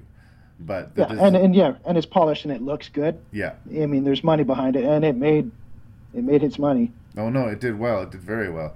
But it's also a really well acted and really scary movie. I understand the complaint that it's almost too perfect in its horror movie aesthetic, as far as every room has been perfectly designed like almost a haunted house. I get that complaint, but I think that it's outweighed by just the ferocity and the just how gnarly the movie is. Like, it's fucking brutal.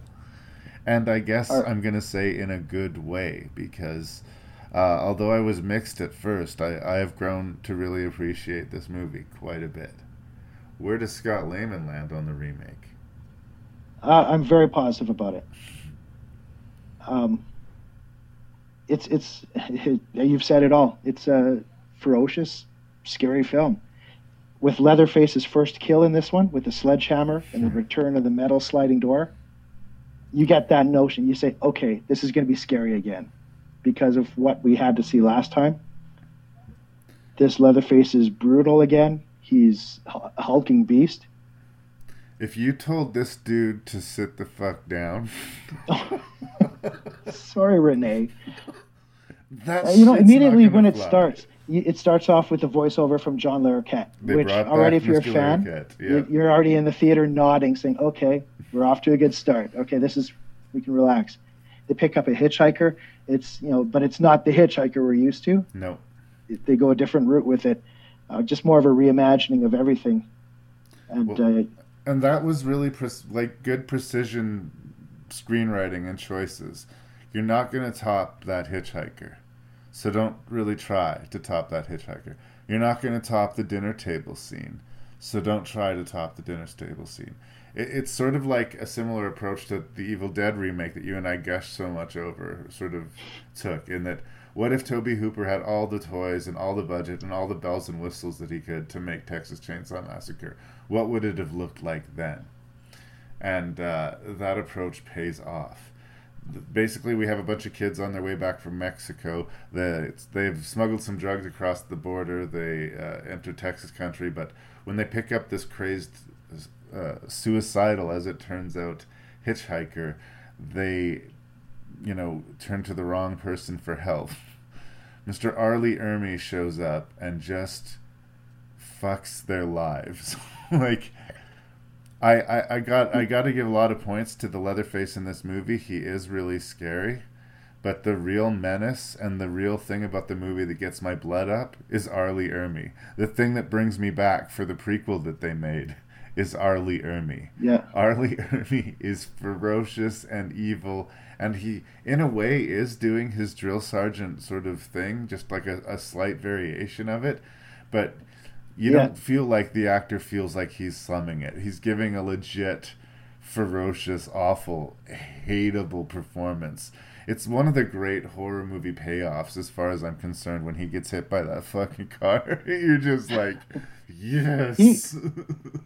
He is so good in this. Oh my god! Like some of the shit that he says, it's kind of funny because he's dressed as a cop and everyone's kind of relaxed a bit. Great, the police are here. But he is so not by the book. And when he's wrapping saran wrap around that dead girl's head, and telling these guys, but he's threatening as well, and he's intense. Oh. So it's this weird combination. I love what he did, and you're right. He's kind of played similar roles like this. Yeah. No, that's true, but I mean, there's a reason that he gets cast in those roles, and he's usually doing it in a more focused way, like he's trying to shape killers in Full Metal Jacket, or he's the ghost of a drill sergeant in The Frighteners, or fill in his use here, an asshole boss in the Willard remake. In this movie, he is absolutely bonkers, and it also sort of plays on them wearing the mask of the people that they would propose to hate, like. He fucking hates cops. Cops are pigs. But he's not above wearing the pig costume to lure people in for his torture and his murder, right? The way he just loves laying a beating on those kids, making Jonathan Tucker sit in the mess left by that suicide and reenact it. Oh, you say put that gun in your mouth? Oh. That's one of the most tense moments in the franchise, possibly. And it has nothing to do with Leatherface or chainsaws. Yeah. It gives you a similar tactile reaction that the original did, but it goes about it in a different way. Instead of like literally putting the actors through it and making it in that grimy environment, they did it in a really artificial aesthetic. But because it's so professionally executed, you believe it. When she hides inside that side of that slaughtered cow, like that's clearly a nasty special effect, but you believe it. And the movie, for a remake, has built-in surprises. I'm reminded of another good remake, The Night of the Living Dead. It's aware that the audience for this movie will have seen the original, so it tries to surprise you. One of the biggest ones being to me is Leatherface loses a fucking arm in this movie. He does. And that's going to affect your sequel. Right? Like, they're going to have to figure that out. Shit. How's he going to start his chainsaw? We can't do a sequel now. Now what are we going to do? Do a prequel, maybe? I don't know. He'll be like the homicidal Ash with the chainsaw built into his arm somehow. And actually, I think we talked about that. I mean, Arlie Marie is fantastic, and what he does. I mentioned the part where I love that, when he's wrapping up the dead girl's face with saran wrap. He help me get her in the car. And he says that line, how he likes to cop a feel every now and then. Ugh. And he said, "Oh, it's a little wet down here. What have you boys been doing with her?" And they're like, "Something doesn't seem right with this cop." No, that's not a very cop thing to say.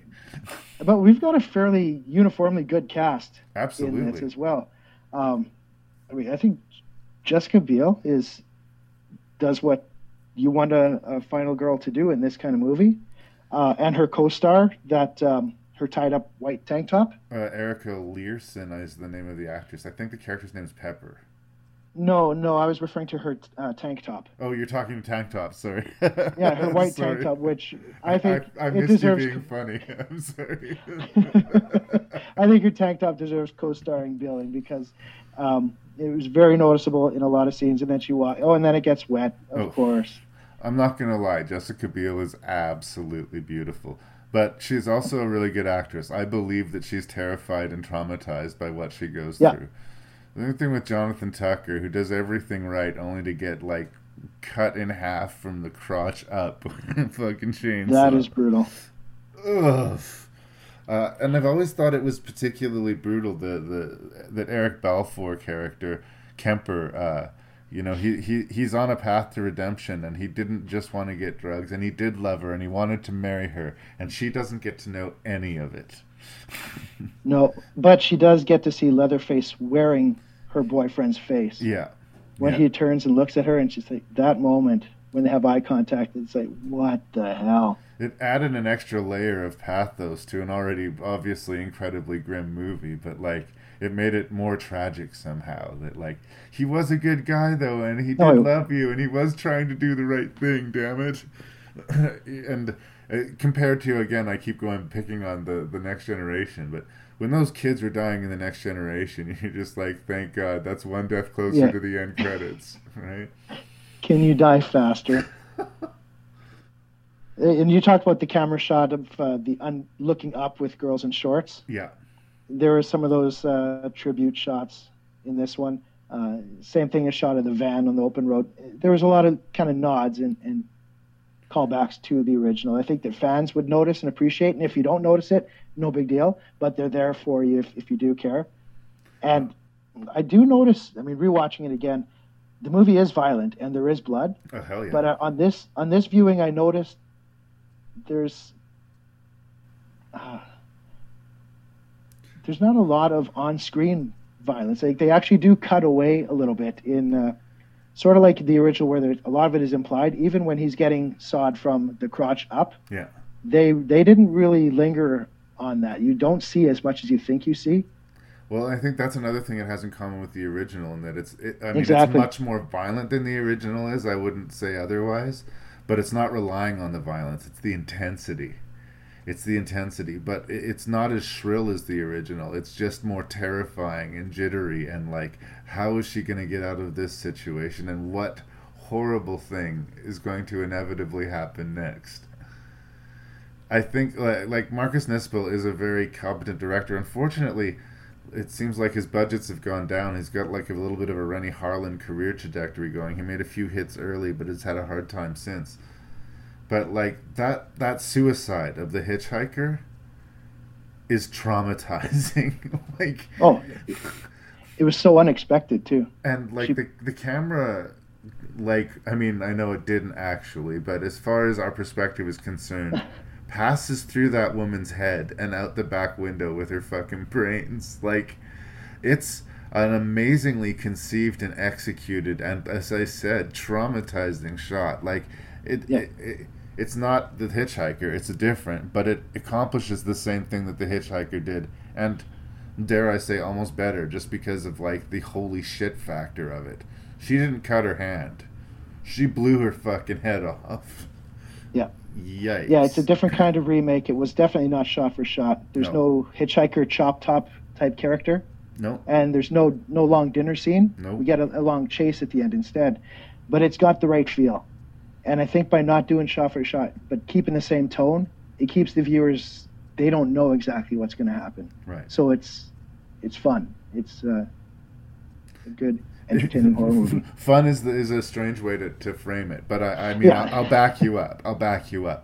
It does what you want a Texas Chainsaw Massacre movie to do, and I mean, remakes are so maligned, and especially this Platinum Dune sort of Michael Bay produced ones.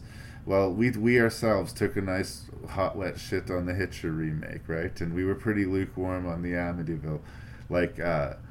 Largely, remakes do feel like unnecessary or just lame or like, why bother territory.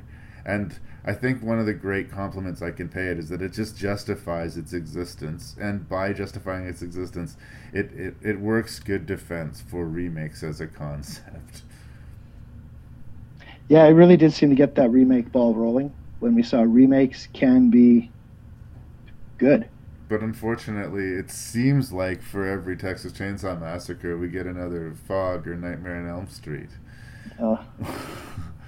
But I like, again, for this type of movie, like your average Joe cinema viewer, maybe not. But if you are a fan of hard, bleak, grim, violent cinema, like those Texas Chainsaw Massacre people should be, then yes, absolutely enthusiastic recommendation. If you're just dipping your toes into the horror genre, this is not where we start. There are people out there that will not watch a movie from 1974. They just won't do it. Right, it's true. And they'll say, no, I'm that old, I'm not going to watch it. And that's fine. If you're missing out on movies, if that's what you want to do. But maybe watch this one then. Or even if it's a gateway drug that gets you back into it, right? And then say, now maybe I'll check out the original. I mean, I who knows how long this will go on. I'm sure it will outlive us, I'm afraid, Scott. Like, you know, 100 years from now, people will be, like, podcasting directly beamed into people's subconscious somehow. That we'll be able to see, basically, the growth of cinema from, you know, its genesis to basically... The 70s is when, I think, cinema officially sort of matured and grown up, at least as far as American cinema goes. But through these weird franchises, you can actually see the evolution of films. It's sort of the fun thing about doing these retrospective ones. You can just feel the years go by, the technology, the styles, the actors. Yeah, it's very noticeable, especially since we're getting usually 5 years in between films here. So there's passages of time. Yeah, significant. Yeah, I don't know what more I can say. I've talked about this one before. Is there anything else you wanted to say about the remake, brother? Recommended. Recommended. Watch it. Yeah, agreed. Date night. Not my date. My wife would not be down with this one, unfortunately, but oh well.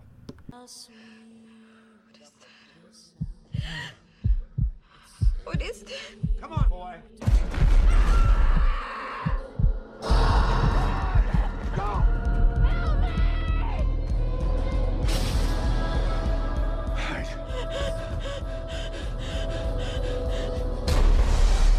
People may not know what we say here tonight.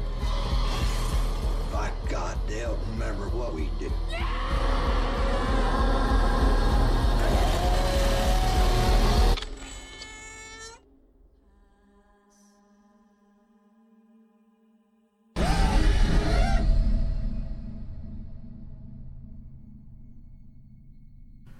So it's been a rocky road for this director, Jonathan Liebesman. He made a successful but not very good horror movie, in my opinion, called Darkness Falls. And then he made a good but not completely successful movie called Battle Los Angeles, with Aaron Eckhart shooting a bunch of aliens in the ruins of LA. Okay. And then he made after this movie, he made the Teenage Mutant Ninja Turtles reimagination. So... Of course he didn't. But I got the feeling when I talk about it in my review of Darkness Falls that he wanted to make that movie darker and harder than they were letting him. And I've always put this on him as a director and on this film that this was him dealing with that. They wouldn't let him get away with shit in that last movie. So now I'm doing a Texas Chainsaw Massacre and I'm going to make this shit ugly. Yeah, I talked about the remake, how they showed some restraint in, getting chainsawed from the crotch up. You don't actually see a lot of the gore, but you feel it. They did not show the restraint in this one. No, they went the other way here. I mean, it still has some atmosphere, and it still has sort of similarly, at least, characters you can cheer for. I mean, not all of them are likable, but most of them you can be sympathetic to where their situation is. And like we touched on, the 2003 reboot was undeniably a success. Oh, absolutely, correct? For sure. It made money. People wanted more. And we talk about, can we do a sequel? Well, we have a problem. Our main killer is missing an arm. How's he going to start the Our chainsaw? shooting stealer, Hurley Emery, got killed. Yeah. So what do we do now? We got to do prequel. This way, Leatherface has 2 arms again. And we get to have our sheriff back, causing great tension with the kids again. Yeah.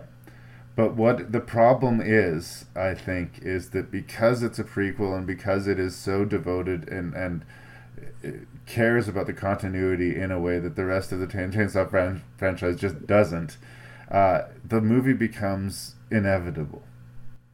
But watching all of these in a row, I did find it strange when it came time to watch this one. I wasn't really looking forward as much to it. Mm-hmm. But as I put it on, it was kind of refreshing in a way to finally have 2 movies in a row that seemed like they belonged in the same universe. They had the same feel. Continuity. It was like, oh, this is nice. It makes sense. It follows. Okay, I could just relax a bit. But because it makes sense and because it follows, and as interesting as it is to go back to see him get the sheriff's uniform and sort of the semi-quasi-origin of Leatherface, because we know that all of these characters live to kill another day, we must, by process of elimination. I'm not exactly Sherlock Holmes, but I mean, none of these kids are going to make it out of this. Right. We open on a cast of victims, and if we're halfway paying attention, we have to know it. She can't get out. No one can get out. No one can get the police. What do we have here? And as good as it is, and as great as it is to see, Arlie Ermy doing his stuff again, that beatdown he gives those 2 guys is just relentless. And again, it's not quite to the level of frustration that the Jonathan Tucker in the car sequence was, but it's knocking on the same door. That psychological torment for me is almost worse than the violence that we're subjected to. But yeah, they have to compensate by making it a much uglier picture. And by making it much uglier, it's, I think, less enjoyable than the flat remake was. But I wouldn't say it was bad. I mean, for a prequel to a remake and like what are we on the 6th entry of the Texas Chainsaw Massacre franchise, it is far better than it has any business being. And it doesn't suck. It's just, I guess it feels like another Texas Chainsaw Massacre movie. It does. It's a check. I enjoy it. Right. I did enjoy it more than I thought I remembered enjoying it. Mm-hmm. I guess I'll say that much. I mean, you're right, but it's a prequel, so we know certain things, and we know certain things are going to happen, and we're going to find out how he got the police uniform and the car and everything.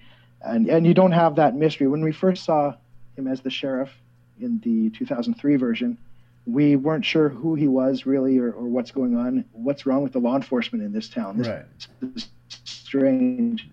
What's in the water in this neighborhood? Right now, these kids are him. Oh, you're cutting out for a second so, there. Sorry, could you repeat that, brother? You were cutting out just for a second there. Just how, with the sheriff's introduction in the original, it's odd because you're not sure, is he the sheriff? What's going on with the law enforcement in this town? But in this one, you know these kids are fucked from the first moment they meet him. And it's interesting, they're in a car accident that he kind of causes, right? Yeah. I gotta say, I do like the gore level in this one and the violence. Right. I think it hits well. When Leatherface discovers the power of his chainsaw and makes his first skin mask, that is like a glorious moment for someone that likes visceral horror. I liked it. They kill that biker, his first chainsaw kill, and Arlie Emery is like, "Fuck yeah!" And Leatherface is like ramming his chainsaw in the air. He's like, "I just did that shit." I found my life's purpose. I found my reason.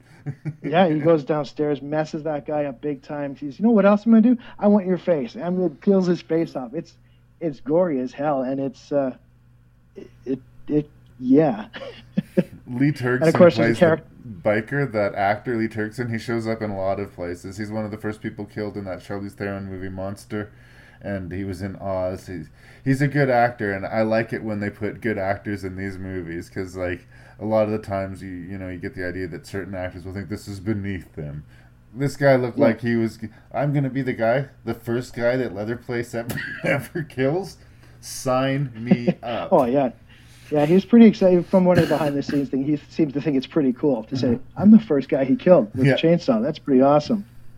I agree. And, of course, there's the guy that has no legs. In this one, he has legs. So he's like, eventually we're going to find out why he lost his legs. And it's one of those things I think you've said in the past, we don't need to know, but it sure was fun finding out. The why he lost his legs, or how Arlie Ermy got the false teeth, or the teeth plate in his mouth, whatever it was. Like, yeah, we get the origins to all of that, and like, it's certainly respectful to what came before. I mean, there's nowhere for the movie to go, right? Like, there's no way that this movie can surprise us, sort of just by the nature of what it is. Yeah, and that's kind of that's a prequel problem, right? Yeah. I mean, it's a tough thing to overcome, and it's really well made. I wouldn't give up on Leifsman as a director. He's certainly got a spotty background, but like I think he makes good-looking movies. He just needs to find that right script and that right cast in the right place. This is a very solid entry. It's gonna rank harder than the way I'm talking. It's gonna rank higher than the way I'm talking about it sounds, I think. Like, it's fine. I love Arlie Ermy, but to the point where he was the reason for me to watch this movie. At this point, I'm way more into him as a villain in this series than I am Leatherface, and maybe that's a mistake. Maybe that's like them overplaying their hand with that actor, but I just love that dude. I mean, I hate him in these movies, but I love that actor. Like, he's really bringing it for me. Like, I think if he wasn't in the movie, like, agreed, the movie is significantly less good. Compare what he does to the job in Next Generation of the same type character, the one that's intense and going all out with the crazy. This is frightening and it's intense and it's well acted. Yeah. The other one is just like, holy shit, what is happening? Oh, and like just the trouble that they're in when he finds the paperwork that he's being sent to Vietnam, and he just assumes that they're skipping out on it, right? Yeah, he didn't like that. They're in serious fucking trouble as soon as he sees that shit.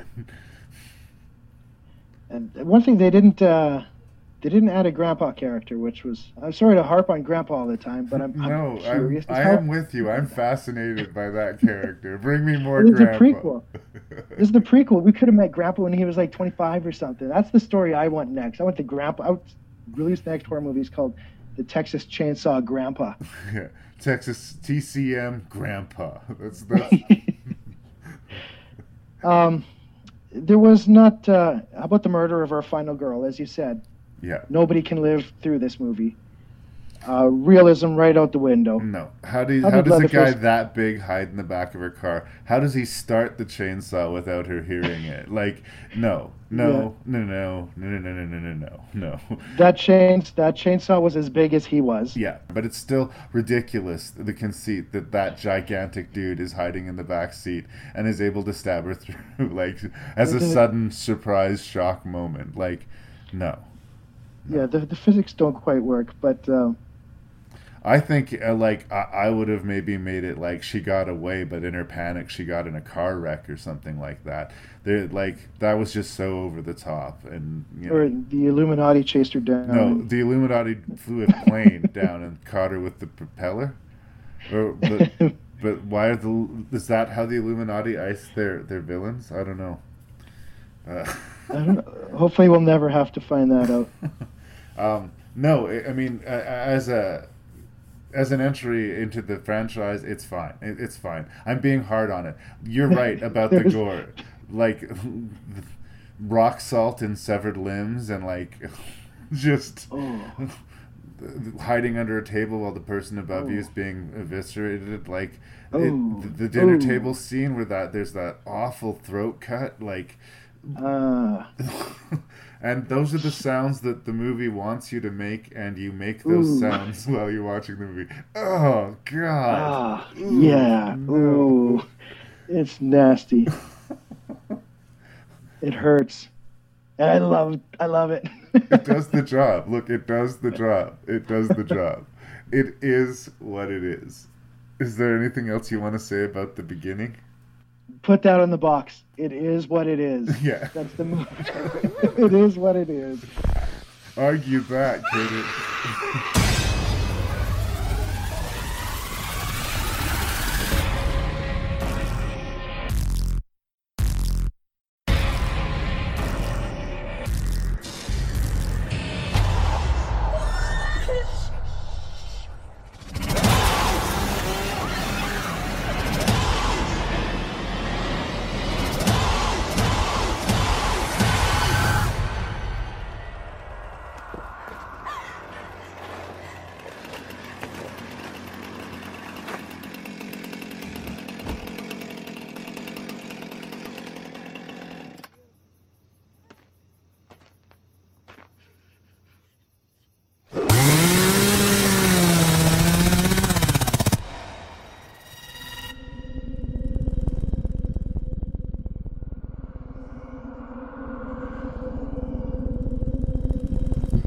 So here we go. I never got to see Texas Chainsaw 3D in 3D, so I'm just calling it Texas Chainsaw, because unless I saw it in 3D, it doesn't count. Okay, fair enough. Texas Chainsaw 3D in 2D. Well, look, we're trying something here. We are now abandoning the continuity of the remake and the pre-make. And we just had continuity for 2 in a row, and now we're just going to throw it all to hell? It's all gone. This purports to be a direct sequel to the original. Everything else is once again abandoned. But it's at least attempting to be respectful in that it's recreating, the original as authentically as they can, bringing back some of the original cast members even to play different roles, some different, some the same. And for the opening sort of coda of the movie, where we sort of see this lynch mob taking out the Sawyer clan, and how this little baby gets, quote, rescued, if that's the right word for it, taken from the arms of her dying mom and then bludgeoning her mom to death after the fact. It starts, I think, in a pretty good place with its feet strong, but I think the deeper we get into the movie, the more problems that I start to have. I think I already mentioned that I'm not super down with the sympathetic take on Leatherface. I think that just serves to make him less scary. Yeah. And once we abandon the sort of prologue, the first thing that happens is that we're introduced into 4 unlikable kids, one of whom has just inherited this mansion from her grandmother she didn't know exist. And it's a good thing because she's so poor she can only afford to wear half a shirt for this whole movie.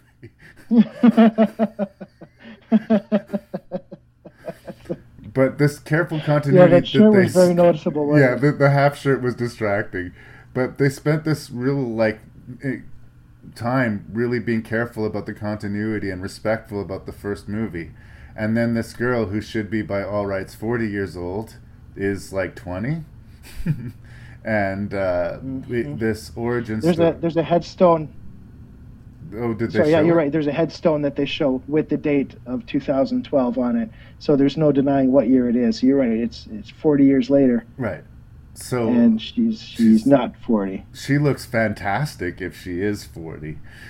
But flag that, flag the dumb characters, flag the sort of obvious setup. And it's just all of the goodwill that sort of is built up in the first part of the movie slowly gets chipped away. In the end, does it have some sequences that work and that I do like? Yes, it does. But could I honestly say that it was of use to anybody but a hardcore or Chainsaw fan? I don't know that I could. I'm not as hard on the movie as some people are. I know that this is a movie that's very divisive in the fandom. I think that it has enough good moments in it that it held my attention. Considering I was this deep in my Chainsaw marathon, I could have been pretty road weary. It works enough, but it was close to being something really good. And that's one of those things that makes it almost more frustrating when you can see that they were almost onto something great, and they ended up with something that's fine. All right. Review done. Yeah. What's next? We're done. That's all we. That was easy. Did you have anything you wanted to say, bro? Oh, you're cutting out. You kind of on. Yeah, you're right. They did what Halloween 2018 kind of did, right? Just say none of this happened. Right. Let's go back to the original. This is a sequel. Forget everything else. And the first 3 minutes of this film are great, and that's just because it's a summary of part 1. Yeah. And but at that point, this was actually, at the first time seeing this, my curiosity was piqued. I thought, okay, maybe what did happen after Sally got rescued? What did happen next? They come back to the farmhouse. That big truck is still there. This is directly after what happened. But what happens next is kind of weird because now the house is full of hillbillies that we've never seen before. Yeah. There's a mother in there as well with the baby that you mentioned. And I don't know who the hell these people are. They were never mentioned before. Because this occurs right after. Yeah. Grandpa's still there. He's still holding the mallet in his hand. That's showing how direct sequel this is. There's a bunch of Sawyers hiding people under the stairs style, waiting. Maybe everybody just got to take turns who got to be the psycho killer on a given day, and everyone else has to hide in the shadows or some shit. I don't know. That's not explained. I just liked how authentic they were to the original, at least out of the gate. Yeah, they recreated the farmhouse and the look. It looked all right. It worked for me, and I've said it over and over. In the original, it's this crazy family of cannibals that nobody knows about. Yeah. But in this one, the town knows about them. The police come to the house, and immediately all the locals show up. They've had enough of this family. That was the last straw. Enough. Yeah. And they're saying, come on, give us Jed. Give us Junior, or whatever they're calling him in this one. So they're well known in the community as a problem family. And that sort of takes the allure away. This is the one episode of the franchise where it's not about the family, because this is Leatherface now. He doesn't have his supporting family to help him out. Well, also points against the Sawyer clan, other than being deranged, cannibalistic killers. They were willing to sell out their family member. They don't even have that fierce loyalty that you would maybe expect from these folk, right? But he's Ken. You can't give up Ken. But no, he's simple. No, let him go. He's just simple, right? Yeah. And during that scene, they also did have some cameos too, throwbacks. If you care about that stuff, you do have Gunnar Hansen in a different role. Yeah. Marilyn Burns was in there. The same guy was actually in the grandpa makeup. Yeah. As well. Old enough to actually play it authentically. They didn't need to get that guy, but they got him. And there was another one. Well, of course, Bill Moseley shows up, right, playing the role of the cook, and he pulls that impression off quite well. So it was kind of nice to see these faces again. But then you're right. We go 40 years later, and it's all of a sudden it's different. Yeah. How do you say it? Alexandra Daddario? Yeah. She's beautiful. We know she's attractive. We'll give her that. Yeah, and we know she's a Sawyer right away because as soon as we're introduced to her, she's a butcher. Yeah. And she's cutting meat. She goes home and she has this weird obsession with making art with animal bones. It's like, okay, yeah, we get it. She's a Sawyer. She doesn't know it, but... and I hope that the director and the screenwriter won't be like, oh, we're being super subtle and clever about this, because they were not being super subtle and clever about this. You know where my mind was going the first time I saw this? Before we saw Leatherface, they kept panning over the mansion, and there's this graveyard in the backyard or front yard, and they kept kind of showing camera would zoom over the tombstones, and I thought, maybe they're going to go Friday the 13th Part 6 and have Leatherface has been buried here, and now we're going to have zombie Leatherface. I don't know. That would have been more believable than the route they went. Right. Because this really goes down the wrong path. The further into the movie we go, you're right. There's some good kills. There's a guy who gets sawed in half. That's a great gory kill. Brutal. The first kill with the mallet was the sequence Leatherface is chasing the van and the van breaks down. That was a legit suspenseful moment with some tension. And the 3D was definitely being used there, but they didn't over rely on it to the way it hurt to watch when you're doing in 2D. Sometimes with these 3D movies, those really focused 3D moments sort of come off obnoxious, and I didn't notice a ton of that in this. I just didn't like her friends. I didn't like the guy that they picked up, who's the first one in the house, who ended up robbing the place because they left him there by himself for no good goddamn reason. Like, did they want him to rob the place? They were all terrible people, except I think one of her friends was the nicest character, got killed the worst. Yeah. I believe he's the one that got sawed in half. And but you're right. Yeah, they were not. Maybe they made them terrible shithead kids on purpose to make us side more with Leatherface by saying, oh, come on, man. Well, and again, we're starting to increasingly be asked to sympathize with the Sawyer family and to be vilified by the evil mayor and the bureaucrats in the town, right?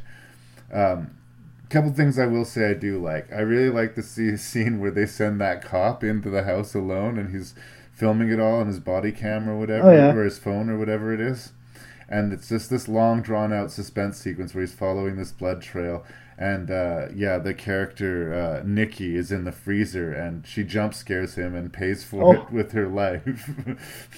And it's both sort of a wink to the original and kind of a clever sort of anti-climax to the sequence. I liked that bit quite a bit.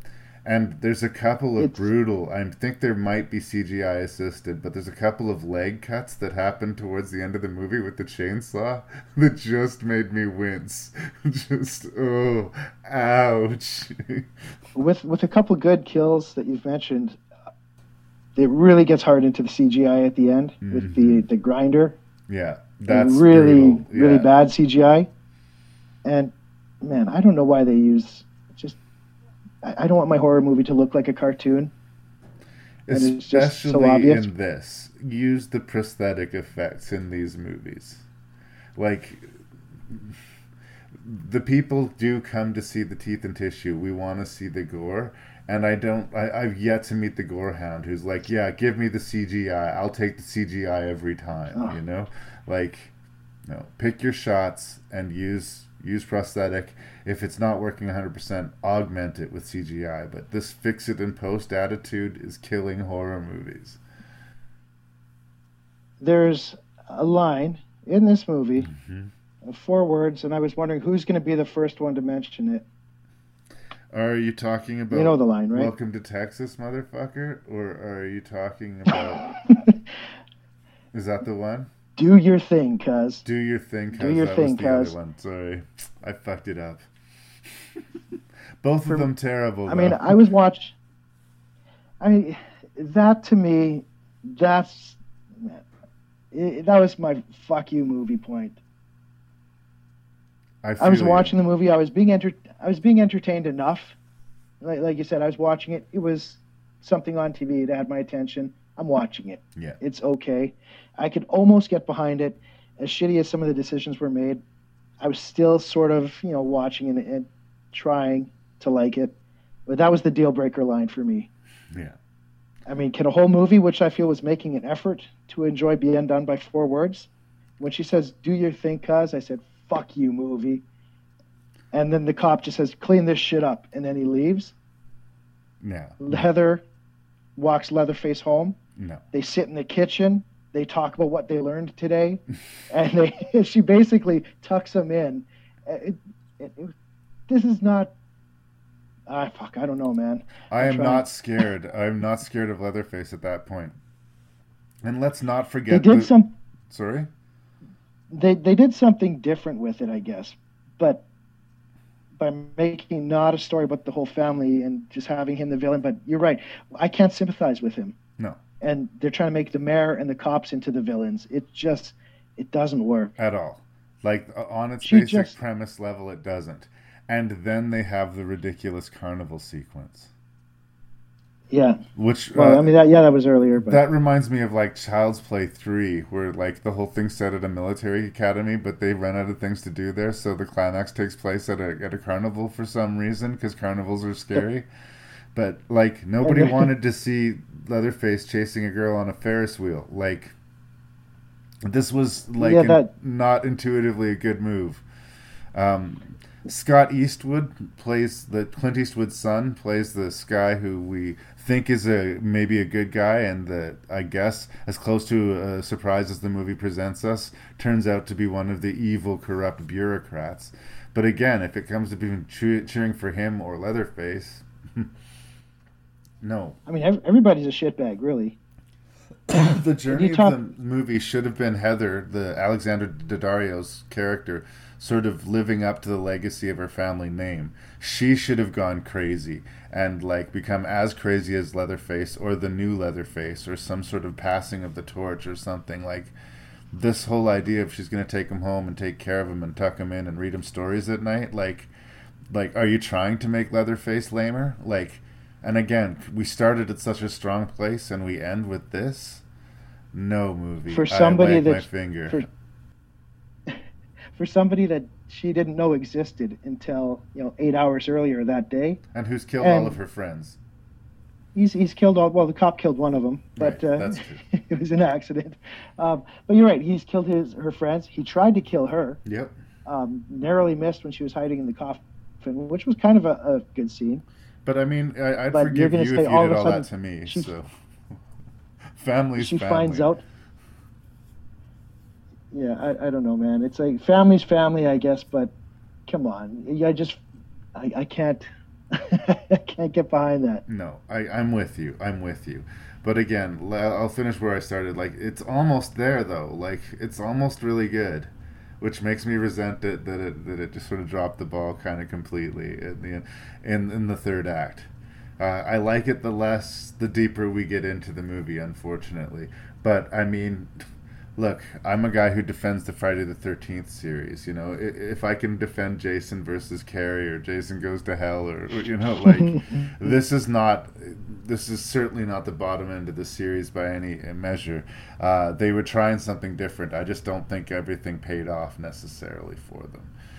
But you're going to get your money's worth if you want to see some dumb teenagers get chainsawed. You do get that. You mentioned that the half shirt. You seem to like that as well. Yes, the half shirt. Mm-hmm. Did you find that the tragedy when she was at the police station and they gave her a new shirt? Yeah. I said, oh, I like that half shirt. But then so they give her this button-up blouse that Yeah. she decides to only use one button.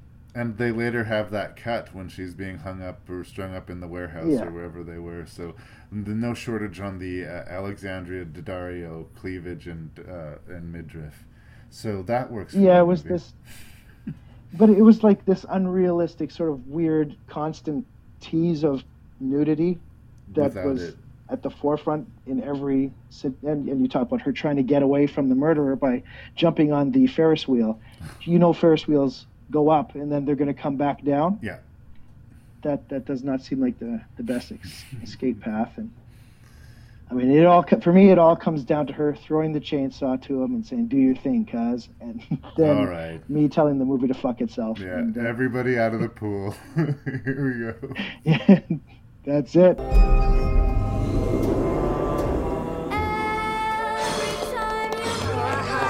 You ready for your present? Now go on now, pick it up.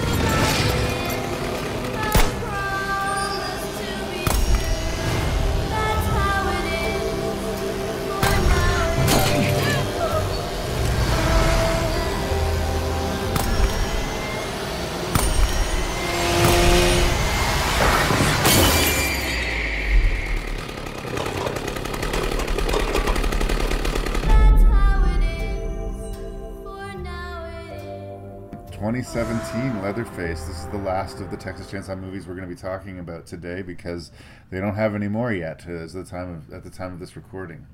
It was directed by Alexandre Bustillo and Julien Maury. They directed an infamous French horror movie called Inside, about a pregnant woman dealing with a home invasion that's just absolutely fucked.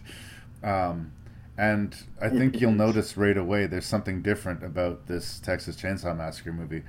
First of all, it has a very clear through-line narrative in a way almost none of the other ones do, and that it's not about a bunch of kids that go to a place and are tortured for half the movie. It's sort of like Stand By Me meets The Hills Have Eyes in its approach to things. And throw a little bit of Natural Born Killers I found in there too. Maybe, but it's certainly not as jittery or seizure-inducing as Natural Born Killers is. It definitely brings the gore, and it's definitely a new take on the origin of Leatherface. So we have another prequel going on here, but this one's taking place before the Texas Chainsaw in the continuity of Chainsaw 3D, if that still makes sense to anybody. It's got a good and interesting cast. Stephen Dorff has grown up in the horror cinema. Like, his first job was being the kid in The Gate. He was a villain in one of the Blade movies. Like, he's done horror a lot throughout his career. And he's playing a, quote, crazy cop. And Lily Taylor, in a surprising role, plays the matriarch of the family, and a really poisonous influence. And her presence in this movie surprises me, not just because of like her pedigree as an actress. She's done plenty of horror movies, but because I've heard her speak on podcasts about how she takes very seriously things on mental illness, and this movie does not take mental illness seriously at all. First of all, there's a lot, I think, to admire in the production value, the cast, the acting, the production of the movie. I think a lot's in the heart's in the right place. But there's something about the movie you can't quite put your finger on. I think part of the problem is this. French directors, English cast, shot in Bulgaria. I think that's right. But somewhere in Europe, anyway, that was where they shot it. Mm-hmm. It's like the least American made of the Texas Chainsaw Massacre movies. And there's something about this franchise that I do think, not to be precious with it, but I think is sort of singularly American. Like, the British version of the Texas Chainsaw Massacre doesn't read to me, at least not the same way. It would be a different kind of crazy. So the aesthetic, although good, doesn't seem to 100% click into place for me. And once again, we are being asked to sympathize with the Sawyer family. And once again, I find that fundamentally impossible. And that kills the dramatic and narrative stakes that the movie's trying really hard to set up. So once again, it's one of these movies I think it was almost something really special. But in the end, it's just another Texas Chainsaw Massacre movie. But I'd be happy to hear a second opinion. Mentioning how this was the first time I had watched Leatherface, this movie. For whatever reason, I avoided it on purpose. I'm not sure what it was. I just had a really negative feeling about what this was going to be. Right. And I thought, you know what? After the route the movies were taking with 3D, I did not want to. I just thought I really had a bad feeling. Right. And anyway, so I watched it, and it was not bad. It's a good movie. I'll say that. It moves along interestingly. It doesn't feel like a Texas Chainsaw movie to me. And you notice that kind of right away. It almost feels like you said there's Stand By Me moments. There's, I found there a bit of a road movie portion, Bonnie and Clyde, like a Natural Born Killers type is kind of what I got, especially in that diner scene. Yeah, brutal. But I don't know. And that's okay to make your movie different. But it's very sectioned, I found. There's a first little bit. It's an intro to Leatherface as a kid with his family. Then you get about a 20-minute section in the asylum. Yeah. And then there's a breakout in the asylum. And then you get a half hour of these mental patients on the road. And then you get that stops. And then the third half hour is your prequel to becoming Leatherface. Yeah. So one thing, I was really getting into the movie after I realized, okay, this is not like any of the other films. So just let it happen. And I was kind of getting into it, and especially the part when there's the four of them on the road, and then that part stopped. Yeah. And I was like, kind of thinking, well, shit, I was kind of getting into this. But during moments of that, I forgot it was related to Texas Chainsaw, because there was not a lot of Texas Chainsaw in that portion. They were consciously changing it up, but they may have changed it up so much that we lost the feel and thread of like what we think a Texas Chainsaw Massacre is at this point. I think the movie they made has got its own interesting things. Like, there's some good stuff in it. I also think a couple of the twists that they're trying to pull off in the movie don't work. I fundamentally have problem, again, with pitying the Sawyer family, because they killed that sheriff's daughter brutally for no reason, for fun. They lure her into the booby-trapped barn and then drop an engine on her, something huge metal apparatus anyway. So, yeah, he goes crazy and he wants blood for what they did to him. And, yeah, they escape out of a mental institution. And, yeah, he does some way over-the-line crazy shit through the movie. But emotionally, I'm more sympathetic to his character than I am to any of the Sawyer clan. And, yeah, they go through hell. And, yeah, like the character who ends up being Leatherface is put through a lot of shit. But I also thought it was a clumsy misdirection that they tried to imply that a different character was going to be Leatherface. It's not that they tried to imply. They were doing everything they could to say, this is Leatherface, by the way. And because they were trying so hard, my antenna was up. So, again, a big twist moment happens in the movie, and I was like, yeah, I saw that shit coming, right? Yeah, and spoiler alert for this if you care, but yeah, they kind of leave this one a mystery, because all the Sawyer kids are gathered up, or Jed anyways, and they're put into this institution with all these other troubled kids. They're given different names so they can forget their past. So we're reintroduced to them, 10 years later or so. Yeah. And they all have different names. So we are introduced to a character who looks an awful lot like we would expect Leatherface to look. Yeah. He's mute. He's large. He's got that big hair, and he's got this brutal force. He kills folks. So we think, and we think this is our Leatherface as a youngster, but because they're saying they have different names, they're doing this for a reason. So we know, that's not going to end up being him. So we kind of know who it's going to be. It's too easy. Right, but then as the movie progresses, everything that this character does, it says, oh, this is totally Leatherface. Look how he walks. He walks like Leatherface walked. Look how he killed that guy. He curb stomped that dude. I don't know. Yep. And all of the kids that escape from the Institute that you talk about, like, I don't like any of them, really. Like, the girl with all of the burns and who likes to make out with corpses. Here we have our first genuine sex scene in a Texas Chainsaw Massacre movie, and it's one of the most repellent things, like, in the whole franchise. And they don't even end up doing much with that character. They spend so much time setting her up as being this specific, like, crazy, psycho, pyromaniac, necrophile psycho, and like they did that character completely dead ends for us, right? But when she's taken out off the game, when she dies, the other characters are like, no, not that psycho bitch. Right? The slaughter sequence you talk about in the restaurant is very entertaining, but why did they do that? Why did they do that? I don't know. Because it's a Texas Chainsaw Massacre movie, and they want to have that body count to it. And boy, does it. This has got like double digits body count in it. They're not sparing on the red at all. That escape and riot sequence from the asylum, that dude who gets killed with the window pane. Oh. Damn. By the guy that should have been Leatherface. Yeah. I mean, did they need to make it have a twist? Couldn't they just have shown? Because I would have bought into it then and saying, okay, well, this is him now. It turns out that Leatherface it's actually the handsome, well-spoken, polite boy who's like 5 foot nothing. Like, he's gonna have to grow 2 feet and like gain 300 pounds to be Leatherface. I just don't believe it. That's what I want to see. Yeah, I want to know what part of it does he gain 300 pounds in 3 feet. Have an imagined sequel where he gets toxic waste dumped on him and he bulks out like a fucking hayseed Hulk? I don't know.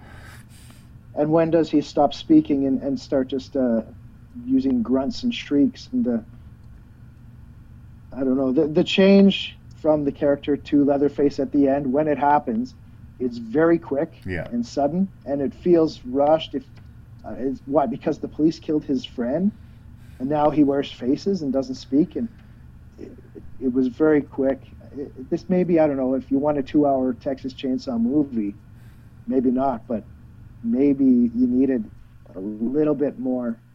You needed something. Again, as a stylistic movie, their approach to the violence and to some of the character work, I think these directors are very strong. And it didn't leave me as gutted and humbled as, Inside did. I would be interested to see what these guys did next. Again, it was a weird project to take to them specifically. I mean, yeah, clearly they can operate well within a violent horror genre. But I don't know. It seems like you should make these movies in Texas with Americans. I don't know. I don't know. There's just something a little bit off. And again, it's one of those movies that's almost there for me, but like, yeah, it moves along briskly, and I enjoyed it. And it's just, I feel like the point of the movie was to be dishonest and to trick us. Right. Like, I don't think this twist, when we find out who the guy to become Leatherface is, I don't feel like this is like a Sixth Sense type twist, whereas that's a smart twist. The clues were all there. Right. This is just shoving a guy in our face saying, this is Leatherface, this is Leatherface, this is Leatherface, and then saying, just kidding, it's not, it's this guy. Yeah, we tricked you. Another scene that I will call shenanigans on, although it's pleasantly repugnant. 4 grown human beings, including like that big Leatherface looking guy, hiding inside the carcass of one dead cow. Oh, yeah, I forgot about that. Like as a conceit to hide from the dogs, that would work, but 4 adult human beings inside one cow, they must have been more than spooning. Like, they must have been in each other. So, I mean, they really had to have the guy come out and say, oh, I thought they smelled bad on the outside. Again, I liked it well enough, but it's not quite there for me. So that's That's where I wash up on it. I wouldn't give up on the directors. I like the cast. I think Stephen Dorff does some interesting work. Like I said, I'm more sympathetic to his crazy because these Sawyer clan's been around his life for decades, and they just kill people and get away with it, and they're in his face about it. You know, like he does terrible things, but taken on measure, he's less evil than they are. Yeah, and it's another one of those movies where the town, the sheriffs, they show up saying, "All right, Sawyers, enough's enough. No more killing. We know what you're up to in this house." They do recreate the farmhouse inside again with the bones on the wall. You see Leatherface has his room with the cow skulls, but he's only got like two of them up there. Right. It's so I dig some of it, and like I said, it's an entertaining movie. I do enjoy it. It's just when it's all said and done, I don't really buy that this is the guy that's going to grow up to be that guy. I agree, man. I agree. I do want to talk one last thing about the cold open. Okay. When we meet, they show us Jed, which is Leatherface's name. They give him a chainsaw for his birthday as a little boy, and they instruct him to use it on this guy they have tied up. And he's kind of reluctant. And at first, as I said, I had not seen this movie before this time, so I was like thinking, I was a little upset that Jed didn't look deformed at all, like I imagined Leatherface would look. But I said, okay, well, it's a prequel. Something's going to happen. They're going somewhere with this, so I'll let it go. Right. But he couldn't bring himself to actually kill this guy. So we get a young grandpa. He finishes the job with the mallet. That's right. And I loved that moment because that's what I've been waiting for. His grandpa is a little bit younger. He's still a grandpa, but he's, a reasonable, he's 50, 60, whatever, like grandpa age. And he can get the job done. He doesn't need any help getting that job done. Like they said, grandpa's always the best. And right there, grandpa hits the guy with the mallet and then title card. Yeah. And I leaned forward in my chair and said, okay, he's going to be all right. And I was thinking, we're going to learn more about grandpa. And we don't learn more. But that was the moment I thought, oh, great, grandpa, we're going to see why was grandpa the best. Damn, but we do see him one more time, like sitting in a rocking chair, with the sunset. Fucker's got your hopes up. yeah, but I liked that moment. Well, I just wanted to say that. Fair enough, brother.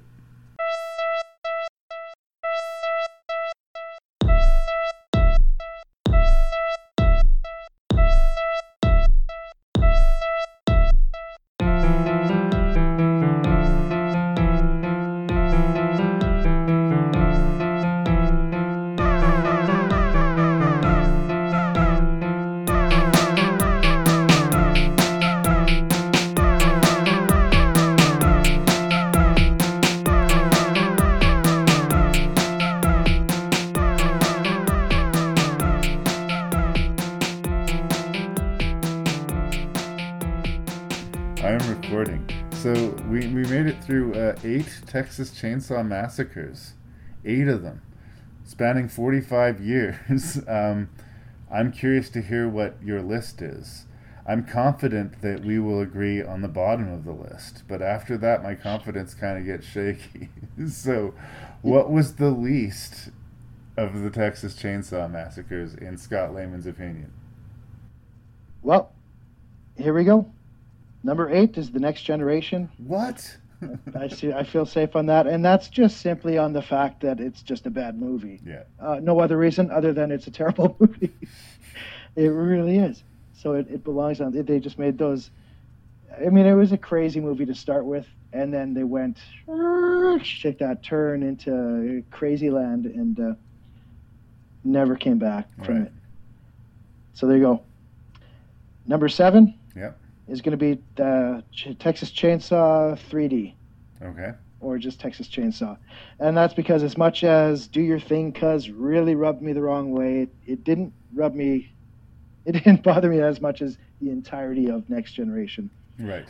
As you said, it's got some okay ideas, aside from the larger bad ideas. And it's got some really good graphic kills. But it's also got some of the worst CGI of the franchise, and that kind of hurt it. Yeah. Number 6 is a film called Leatherface, Texas Chainsaw Massacre Part 3. Yeah. I think of all the films, it felt like this one might be the least memorable. as far as there's nothing really that stands out to take from it as far as, oh, this is the chapter where this and this happened. It seems to me it's most famous for inexplicably getting an X rating and needing to be trimmed. I think this was released around the same time as Friday the 13th movies were getting chopped up really bad too. So maybe that hurt it a bit, but it's just one of those, it's okay. It's a slasher sequel. Also named Leatherface, the prequel, right. I'm putting in 5th place.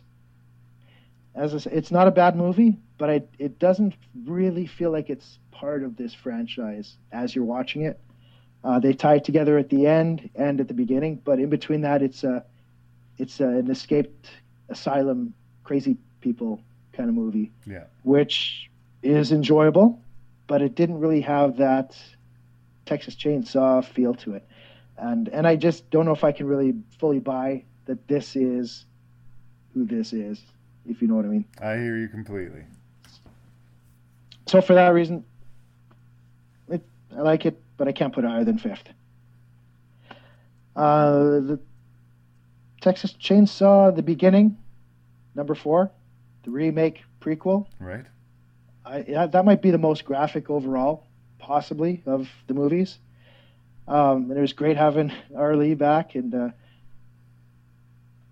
at that point of the marathon, like I said, it was kind of nice having 2 in a row that felt like they belonged together. It's a pretty grisly movie, but I kind of like that. That's why we're here. Yeah, I wouldn't be talking about him if I didn't. And number 3, I put Texas Chainsaw Massacre 2 in 3rd spot. It's intentionally funny. And if you want to pretend it's not funny, it's an entertaining horror movie with some strange things that happen, There's some strange lines. corners, yes. You got Bill Moseley, Tom Savini's involved, Dennis Hopper, Caroline Williams does a good job. There's some scary scenes, and the humor works.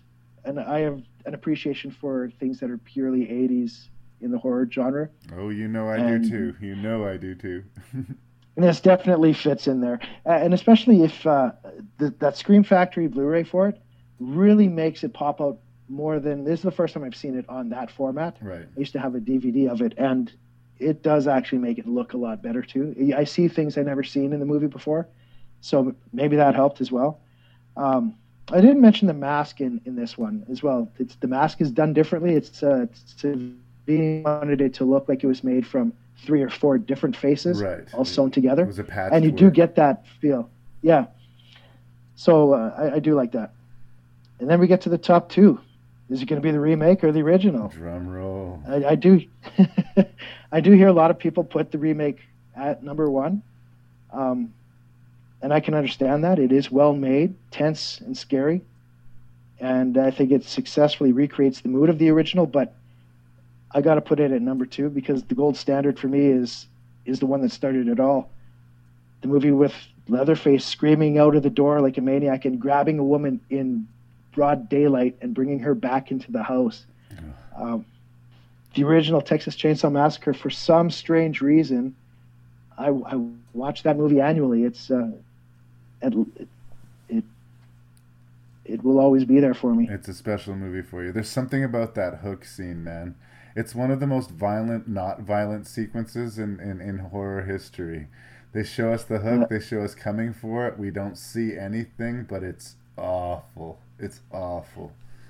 Well, and I do enjoy the opening, that sound of the camera flash, which they bring into the other ones. Your room is dark when you're watching it, and then you get that flash. You see glimpses of the body. I love it. Yeah. It's number 1 for me. That's probably not a surprise. You knew I was going to put that one number 1. No. Well, here's my list. I hope we're going to part company friends here. Our lists do not line up. Dun, dun, dun. I had a feeling. I am not as deep into the Chainsaw franchise as some. It's not my favorite genre. Part of it's the inconsistency, and part of it's just that, like I said at the introduction, I like my movies to be a little bit more fun. So take that into consideration when considering my list. I hope you're not offended. Here we go. I didn't make the movie, so... Yeah. In 8th position, yes, Texas Chainsaw Massacre: The Next Generation. It is flatly awful. It's a terrible movie that people wish that they could burn every copy, but unfortunately they can't. It will always be there, and it'll always have, however small, an audience of, TCM completists that will put themselves through it. But even though it does have genre favorite, Renée Zellweger, who is always in these films. Always. In seventh position, Leatherface, The Texas Chainsaw Massacre 3. I think that short of The Next Generation, that was the movie in which I felt the most bored watching it, which is weird because it comes in the time frame. It would be sort of my sweet spot for this type of movie. I think you're right. It did come out of that age where horror movies were just getting molested by the, editing and by, what's the name of the system that cuts up movies. Anyway, at that particular time, not only were they making horror movies cut the violence out of movies, but they were actually destroying the footage, so we couldn't ever see the completed versions. And part of this movie feels a little incomplete, and maybe that's part of it, but I wanted Leatherface to be better than it was. Controversially, in sixth position, I am putting Leatherface 2017. I think it is the most stylistically adjacent to the Texas Chainsaw Massacres. Of the movies, it felt the least like a Texas Chainsaw Massacre movie. I can appreciate its ambition, but I think it kind of started coloring outside the lines a little too much and just became something altogether different. That wasn't a bad thing necessarily. It's not even necessarily a bad movie, but if I'm ranking it in Texas Chainsaws, that's where it fell, which I think might be controversial. In fifth, well, I don't know. You with me? They could have made an interesting. I'm curious. They could have made maybe an interesting movie, but maybe don't tie it to Texas Chainsaw in the last 30 minutes. What would that have been? Yeah, if it was like a surprise prequel or something. I don't know. In fifth place, I'm putting 3D, which I know, like, it gets pretty ludicrous. What? Yeah, it gets pretty ludicrous by towards the end of that movie. I get it, but I think like it started pretty sure-footed. It has some good kills in it. It has a good percentage of fun. It's just my inner horror nerd is occasionally outraged. It stubs its toes pretty badly towards the end, but it's an efficient enough dumb teenagers get killed by Leatherface movie, and I guess that's what we're here to watch. You're giving it bonus points for the half shirt, aren't you? The half shirt might have got me there. The half shirt. In fourth place, we're back into agreement. I put the Texas Chainsaw Massacre at the beginning. Bless Arlie Ermy, and it is a vicious, visceral horror movie, and it does not apologize for it. And I can respect that. Go hard or go home. We didn't come here to not see Chainsaw Massacres. So I felt like I was hard on a review, but it's not as good as the remake, but it's a seriously decent standalone Texas Chainsaw Massacre movie.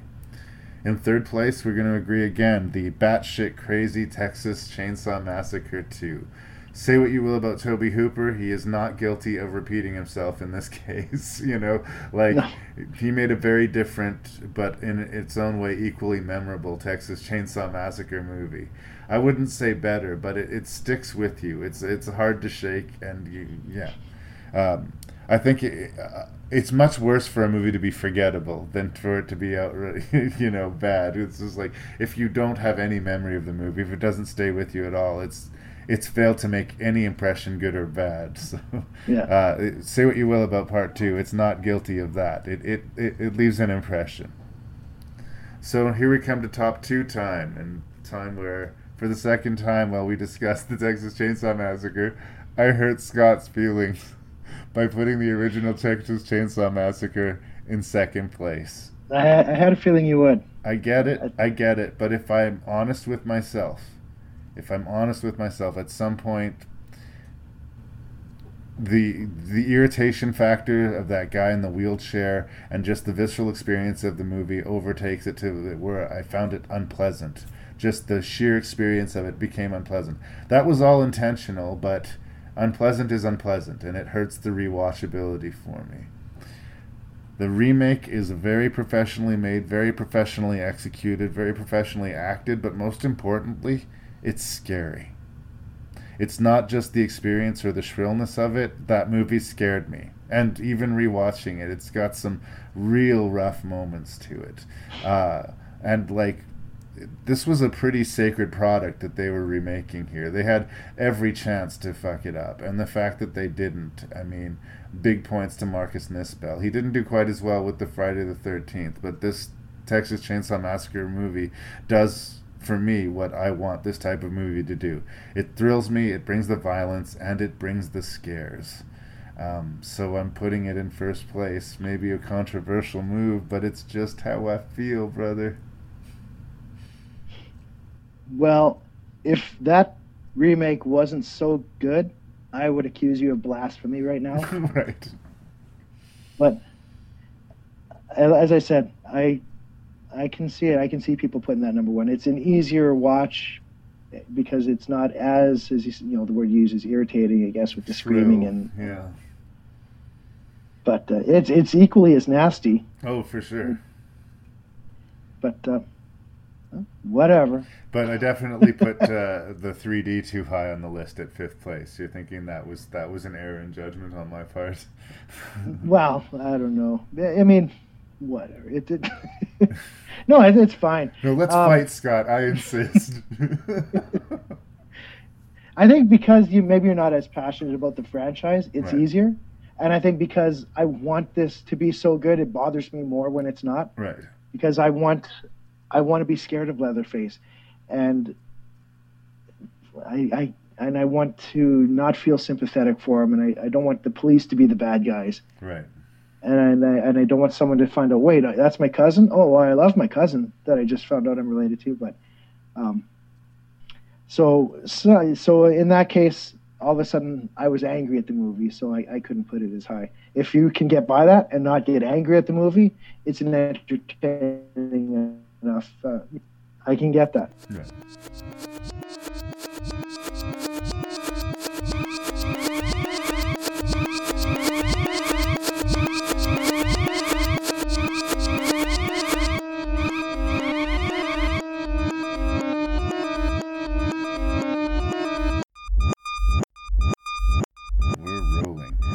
So Scott was good enough to come up, did you say, with a top 6? Well, I had a top 5 and an honorable mention, okay. I guess. Top 5 and an honorable mention for the kills. I mean, if we're going to talk Texas Chainsaw Massacre, we got to bring back the Jerrys and we got to talk kills. So please, Scott, what, in your opinion, were the best kills of these 8 Texas Chainsaw Massacre films? Well, let me see what you think of this, but I'm going to give an honorable mention. Doesn't make the top 5, but a shout out to Franklin in the original for getting killed. He gets that spot just because we're so annoyed by his whininess that we're kind of a little bit happy that finally we don't have to hear him anymore. The chainsaw sounds good job. Better. Yeah. And it's also brutal. You're slicing a guy in a wheelchair with a chainsaw, so it is still kind of nasty.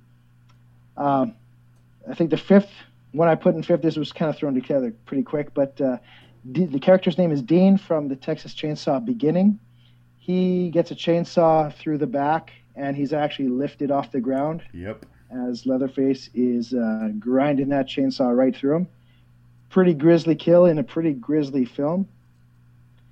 Number 4, I'm giving it to Kirk from the original. He is Leatherface's first victim. Classic. There's something about the way his leg twitches after he's hit with the mallet.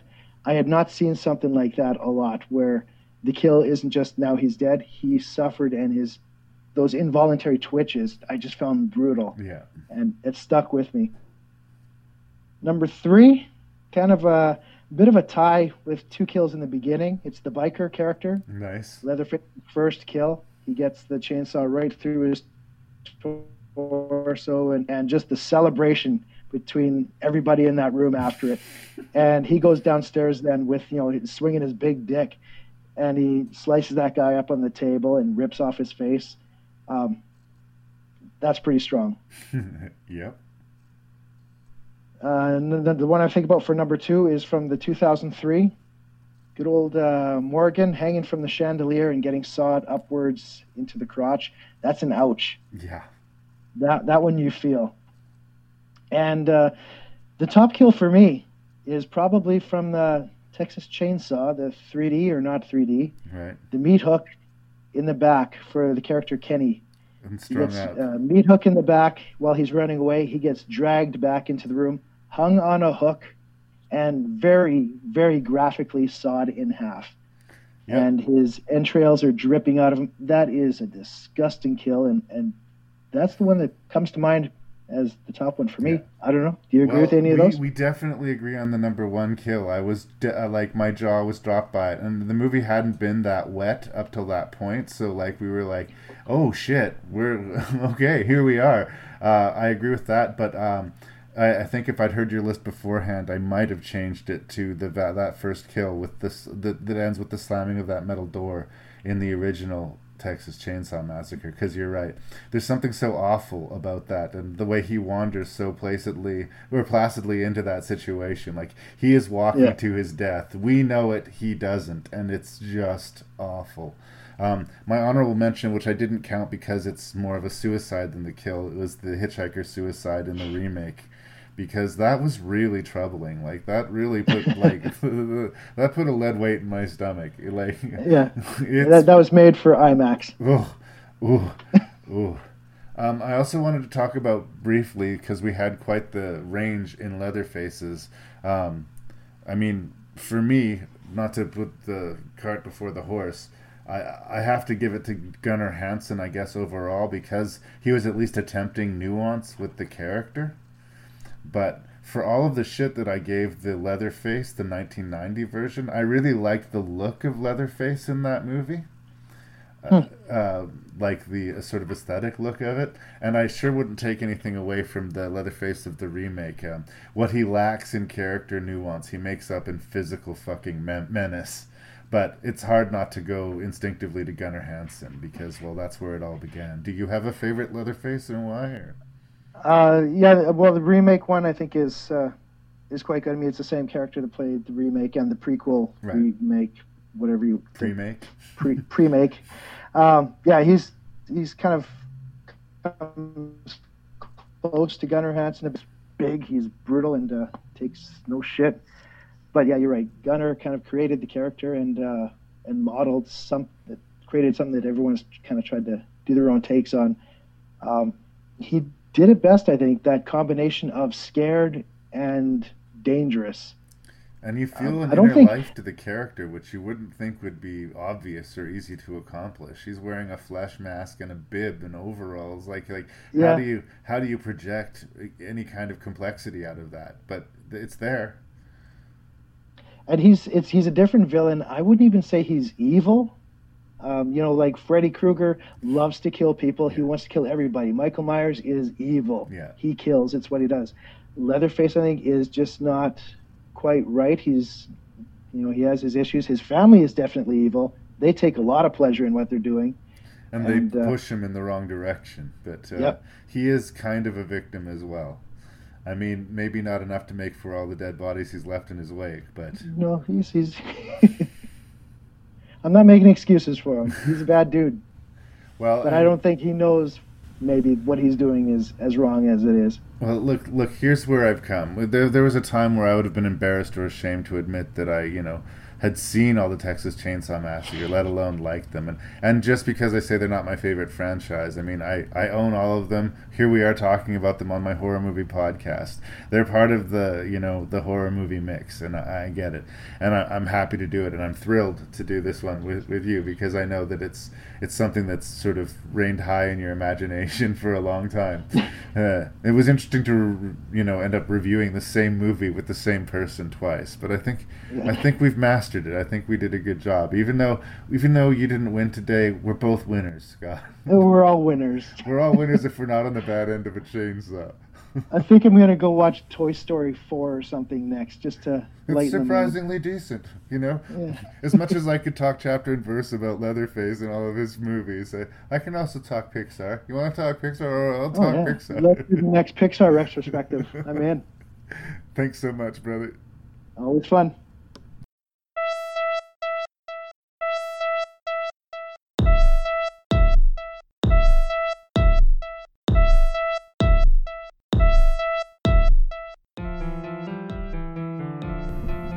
That is a lot of death and a lot of grim conversations about a lot of grim fates and grim storytelling.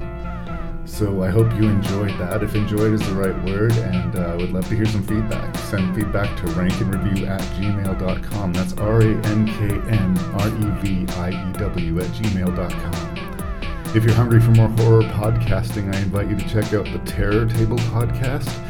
They're also a horror-themed podcast that's local to me, and they do really good stuff, so please support their work as well.